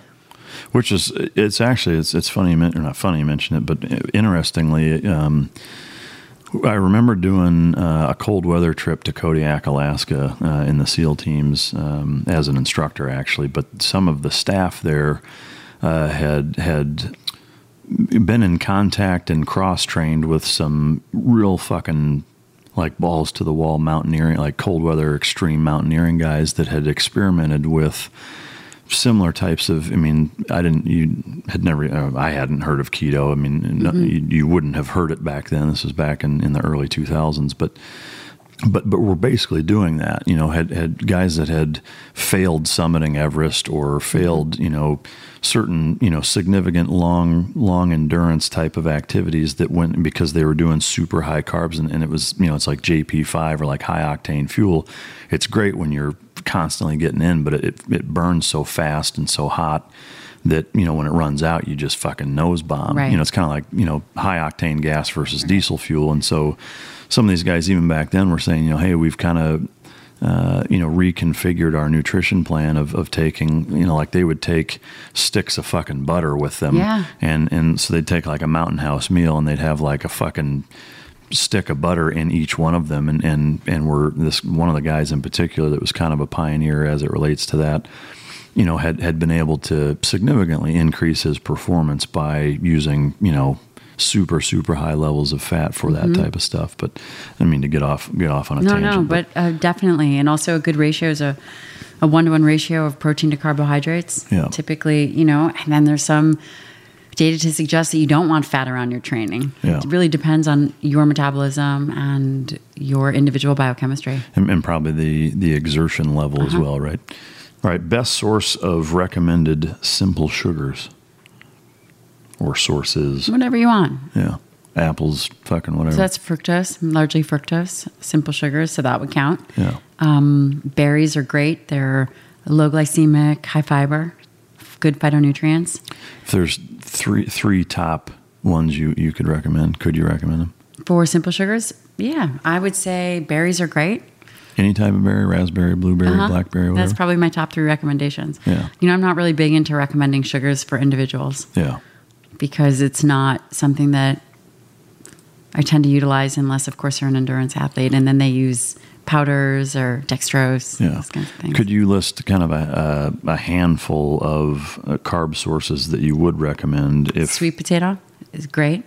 Some individuals love oatmeal. These more clean, complex. Rice is great, easy to digest. On the oatmeal and the rice, does it matter steel cut versus not? There's instant, which is faster absorbing, and of course the steel cut takes longer. Yeah, it's less convenient. What about exactly on rice? Does it matter what kind of rice? A lot of people tolerate white rice better. Really? What about like it would basmati and jasmine, and would that all fall into that same? They're all in the same. I mean, they're not processed. Yeah. If they like the taste of it. Yeah. It works. What about stuff like pastas and risottos and shit? I don't recommend that. Yeah. It doesn't mean it's bad if your calories are controlled. Yeah. But I do find people don't do as well on gluten. Yeah. So oatmeal, sweet potato, squash is great. Even white rice. White Give rice. Thumbs up on white rice. Well, yeah. Sort of. It's not really nutrient dense. Yeah. But if you are an athlete and you need to get the carbohydrates, they could use plantains are excellent. Yeah. Cook and let them cool. Okay. Nutrient timing before bed. And I know that's going to be it fucking I don't think it depends, matters. Yeah. I do have a lot of women who tend to eat carbs later on in the day. Mm-hmm. And those individuals that say have lost their period or wake up in the middle of the night hungry. Yeah. Or, I'm sure you have got people that wake up and they're starving. They should have a higher carbohydrate meal that's balanced with protein and fat before bed. Yeah. Mm-hmm. I know for me personally, I don't know if you're familiar with Ben Greenfield or not. I listened to he seems a little fucking over the top in some ways, but one of the things he recommended that I tried that actually it seemed to work fairly well function-wise, performance-wise, was eating almost like keto for the first or the majority of the day and then having your carb kind of load at night for sleep and for glycogen replenishment. Yes. I think that's an excellent strategy. Yeah. Okay. So there you have it. I utilize that with a lot of my patients. It's corroborated, goddammit. One of the questions is running an outdated modality for training. Why would you train to retreat? I'm just kidding. That's a team guy wife right there. Yeah. Fucking love it. I'm well trained. Yeah. He would say that to me when I say, "Come on, honey, let's go run." Who's shooting at us? Fuck you! I'm staying here. Yeah. How about we run? It's not outdated. You should have good mechanics. Yeah. But if you're built to do it and you love to do it, amazing. Yeah, I mean, from my perspective, to me, it's I guess cardio in general, whether it's running, rowing, whatever is that kind of dovetailing on to the recommendation of primarily resistance or weight training is, I guess, how would you couch that in terms of where it would fit into? It's important. It's important to have the cardiovascular capacity. I recommend HIIT training because that is time efficient and also improves insulin sensitivity in the muscle and has a faster capacity to affect your metabolism in a positive way. Yeah. But it's important. They're all our bodies were designed to move. Yeah. It's our currency. Yeah. No, absolutely. And I think like with anything is two things: is something's better than nothing, and you've got to balance your shit. Like if all you're doing is lifting heavy shit and low reps, high weights, whatever, that's an imbalance. Just like if all you're doing is running, it's an imbalance. Right. sugar substitutes, alternatives to it for those of us like me that have a sweet tooth, and I'll be the first to admit, like diet soda, as bad as it is, I fucking drink it. Oh gosh. But people go back and forth. I have a newsletter, and one of the things I sent out was a review on aspartame. Yeah. It was interesting because the data doesn't necessarily support negative effects. Mm-hmm. Personally, my experience is it can be really addictive. Yeah. And it also can affect, we don't know how it affects gut microbiome. Yeah. Do we think that it increases sweet tooth? The data suggests that it doesn't, but my experience is that it does. Yeah.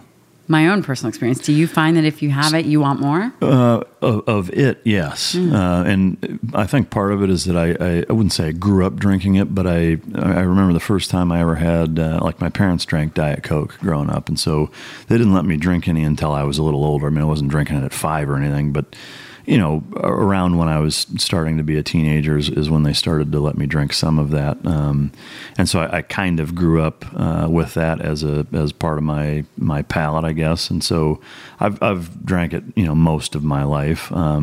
I find that for me, like when I eat, I don't like to have beer or wine or water. Like carbonated sweet drinks when I eat is what I want. I find myself craving that. I mean, not like to the point where it's like, I can't eat unless I have this. I mean, it's not that bad, but for sure that's my preference. I don't find that it affects my desire to have sweets outside of that. Like, it's not like I find, okay, and if I'm drinking more diet soda, now I want cookies and brownies and Twinkies and shit. I just find that I want more of that, but I kind of always want it, All right. So you're planning on giving it up tomorrow? Probably not. Stevia. What about like the stevia-based I think sodas? they're fine. Same. They're fine. That's all right. So if you like, if I had to choose one or the other, I would choose a stevia-based soda. So a stevia fake Mountain Dew is all right. A Zevia, yeah. Yeah. All right. I know to me, those it just very tastes well. like shit, though. Yeah, it does. Just hold your nose, drink it. It's fine. I mean, for me, it's too sweet. Like if they put a little less stevia, I think it would be very good. But I don't know. That's my take on it. Not that anybody gives a shit. But any other alternatives to monk fruit or fucking whatever? I mean, is there anything you can? No. I mean, I think stevia is the big one. Yeah. I wouldn't recommend agave. That's high in sugar. Yeah. It's not really a sugar alternative. And the less, typically I recommend the less sugar, the better. Yeah. I mean, to me, that's one of the things where I know refined sugar and pick whatever they put it in, which it's in almost everything. I mean, to me, like from a cancer carcinogen feeding problems, like that's probably the number one culprit. Would you agree? Yes, I would. Yeah. Absolutely. Excess calorie consumption with excess carbohydrates is definitely a driver. Yeah. It might not be an initiation factor, but it was definitely a driver. Yeah. Any natural ways to increase testosterone? Not that work. Yeah.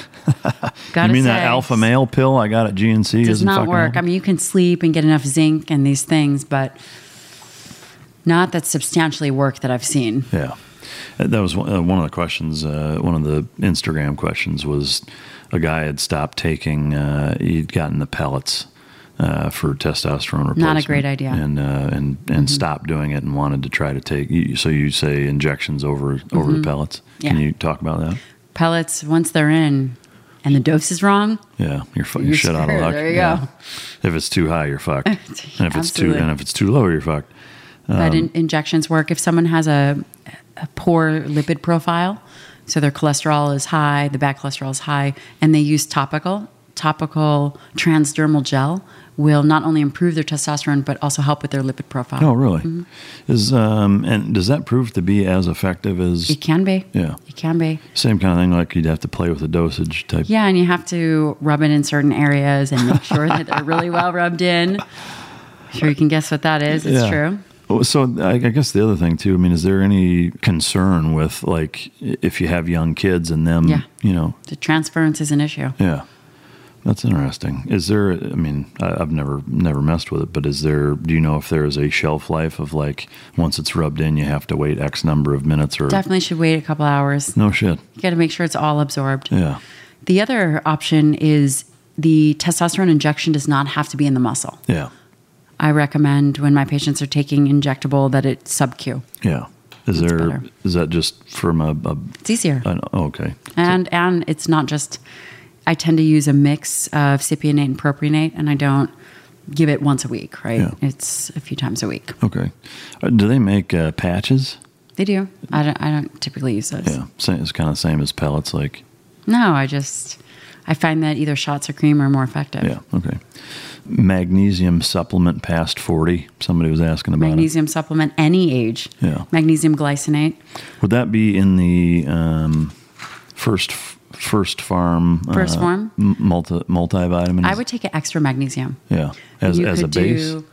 Yes, Yeah. I do. I recommend 400 to 600 milligrams. Easy. Okay. And I recommend magnesium glycinate. And that's really easy to get anywhere. Everyone should take it. If you're on testosterone, you should take it. Would you throw zinc in that same category? That should be in a good multi. Okay. So the only thing you'd add to our foundation list is the magnesium. Mm-hmm. Okay. All right. And then the last question that we had, we're going to punt this one, but just so that... it was a good question, but it should really be... This is E. Cradleinator. Says, Mike, I have a challenge, very personal question, and it basically highlights a collegiate athlete who has type 1 diabetes and is having some issues. Her recommendation was, for sure, you need to see a specialist. Yeah. And I'll let you... I think he was getting hypoglycemic in the morning. Yeah. So having a resistant starch may be something good. So having a potato that you cool and have the next day. Mm-hmm. Or there's the starchy, like 3-carb fuel, which is a really kind of thick, waxy maize. Yeah. Can be very sustaining. But again, if you're type 1 diabetic, that's something that you really want to talk with their specialists about. Yeah, like a diabetes specialist for that. Yeah, or sport specific. Okay. There's people that specialize in that. Yeah, okay.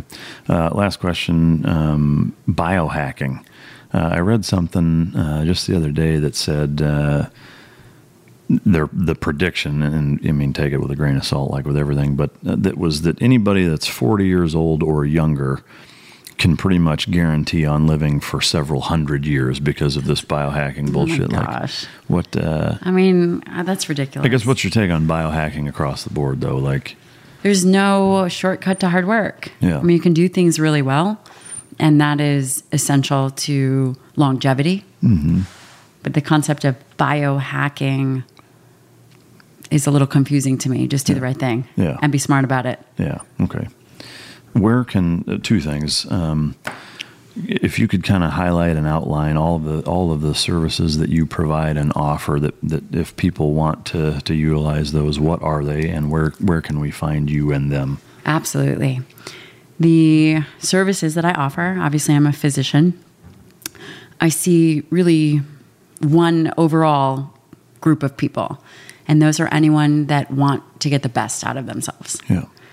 Within that group, I see special operators, and they can contact me directly through either Instagram or my website, and I'm happy to help that community. Or they can contact a group called Task Force Dagger and express their need or their interest to work with me, and Task Force Dagger will get in touch with me. This is a foundation you should know about, which I'm sure you'll hear more about. Yeah. They have amazing services to the... Shout out to Task Force Dagger. Yeah, Task Force Dagger. You can check out their website. Yeah. Individuals can find me on Instagram at Dr. Gabrielle Lyon, and the same is Facebook and Twitter. And I'm in New York City. Hopefully I will have a bi-coastal office soon in San Diego, working towards that. Yeah. Is your website a good resource to kind of read more about what you do and they what you can absolutely read more about what I do. I'm very active. Oh, my website is drgabriellelyon.com. Okay. And I'm very active on Instagram. Yeah. Well, rock and roll. Any alibis you have? Anything you want to add before we close up shop here? Not that I can think about. Oh, yes. One other thing. Yeah. And Jason Redman wanted me to tell you hello. Oh, good. Yeah. I am part of his Speakers Bureau. Oh, sweet. So the Eagle Rise, right? Eagle Rise Speakers Bureau. So if anyone, I definitely come and I talk to executives and corporations about overall wellness and optimization. Do you do any kind of like workshops that you set up outside of people bringing you in? Do you offer anything like that? I will be working with Eagle Rise Speakers Bureau to help set something up. Okay. But otherwise, people usually bring me in and outline. We do a day or a half day or lunchtime. Yeah. Sweet. All right. Well, right on. Anything else, Shane? Any input? Anything we missed? All right. I didn't fold my laundry. Yes, we do have some online programs coming. I'm going to be launching a 28-day program, and then the kind of medicine that I practice, muscle-centric medicine, I will be launching online education. Sweet. For that. And will that be accessible from your website? It will be. Okay. drgabriellelyon.com, as you heard it. And again, we're going to there will be a shitload of show notes and links to all this stuff, and I'll certainly keep you guys abreast of the progress that I have with all of this stuff, as well as her guidance. So I'm damn sure looking forward to that, and I appreciate the offer. It's very kind. Yeah. Again, I cannot thank you guys enough for coming. I know it's a long way out here, and all of this information is wildly valuable to our listeners, and I always like to give them as much as I can for normal layman's day-to-day shit. Not so far in the weeds to where it's over their head, but not so generalized to where it's like you can figure that shit out on Google in 2 minutes. So I think you struck a great mix of finding that happy medium. As always, I want to thank you guys, the listener. Without your support, we would not have the ability to do what we do and bring in phenomenal guests such as Dr. Lyon. And so I appreciate your weekly and monthly support. If you want to support the podcast, go to MikeRitland.com, and there is a podcast support element there, as well as all the products that we already offer: the CBD oil, the collar and leash, and then the crates, the dog food, and all the other products that'll be coming online will be off of Tricos.com, MikeRitland.com. If you have a dog, go to TeamDog.pet, or you can choke yourself and then go do it. Again, thank you guys. I appreciate all of y'all's support. And until next time, this is Mike Drop.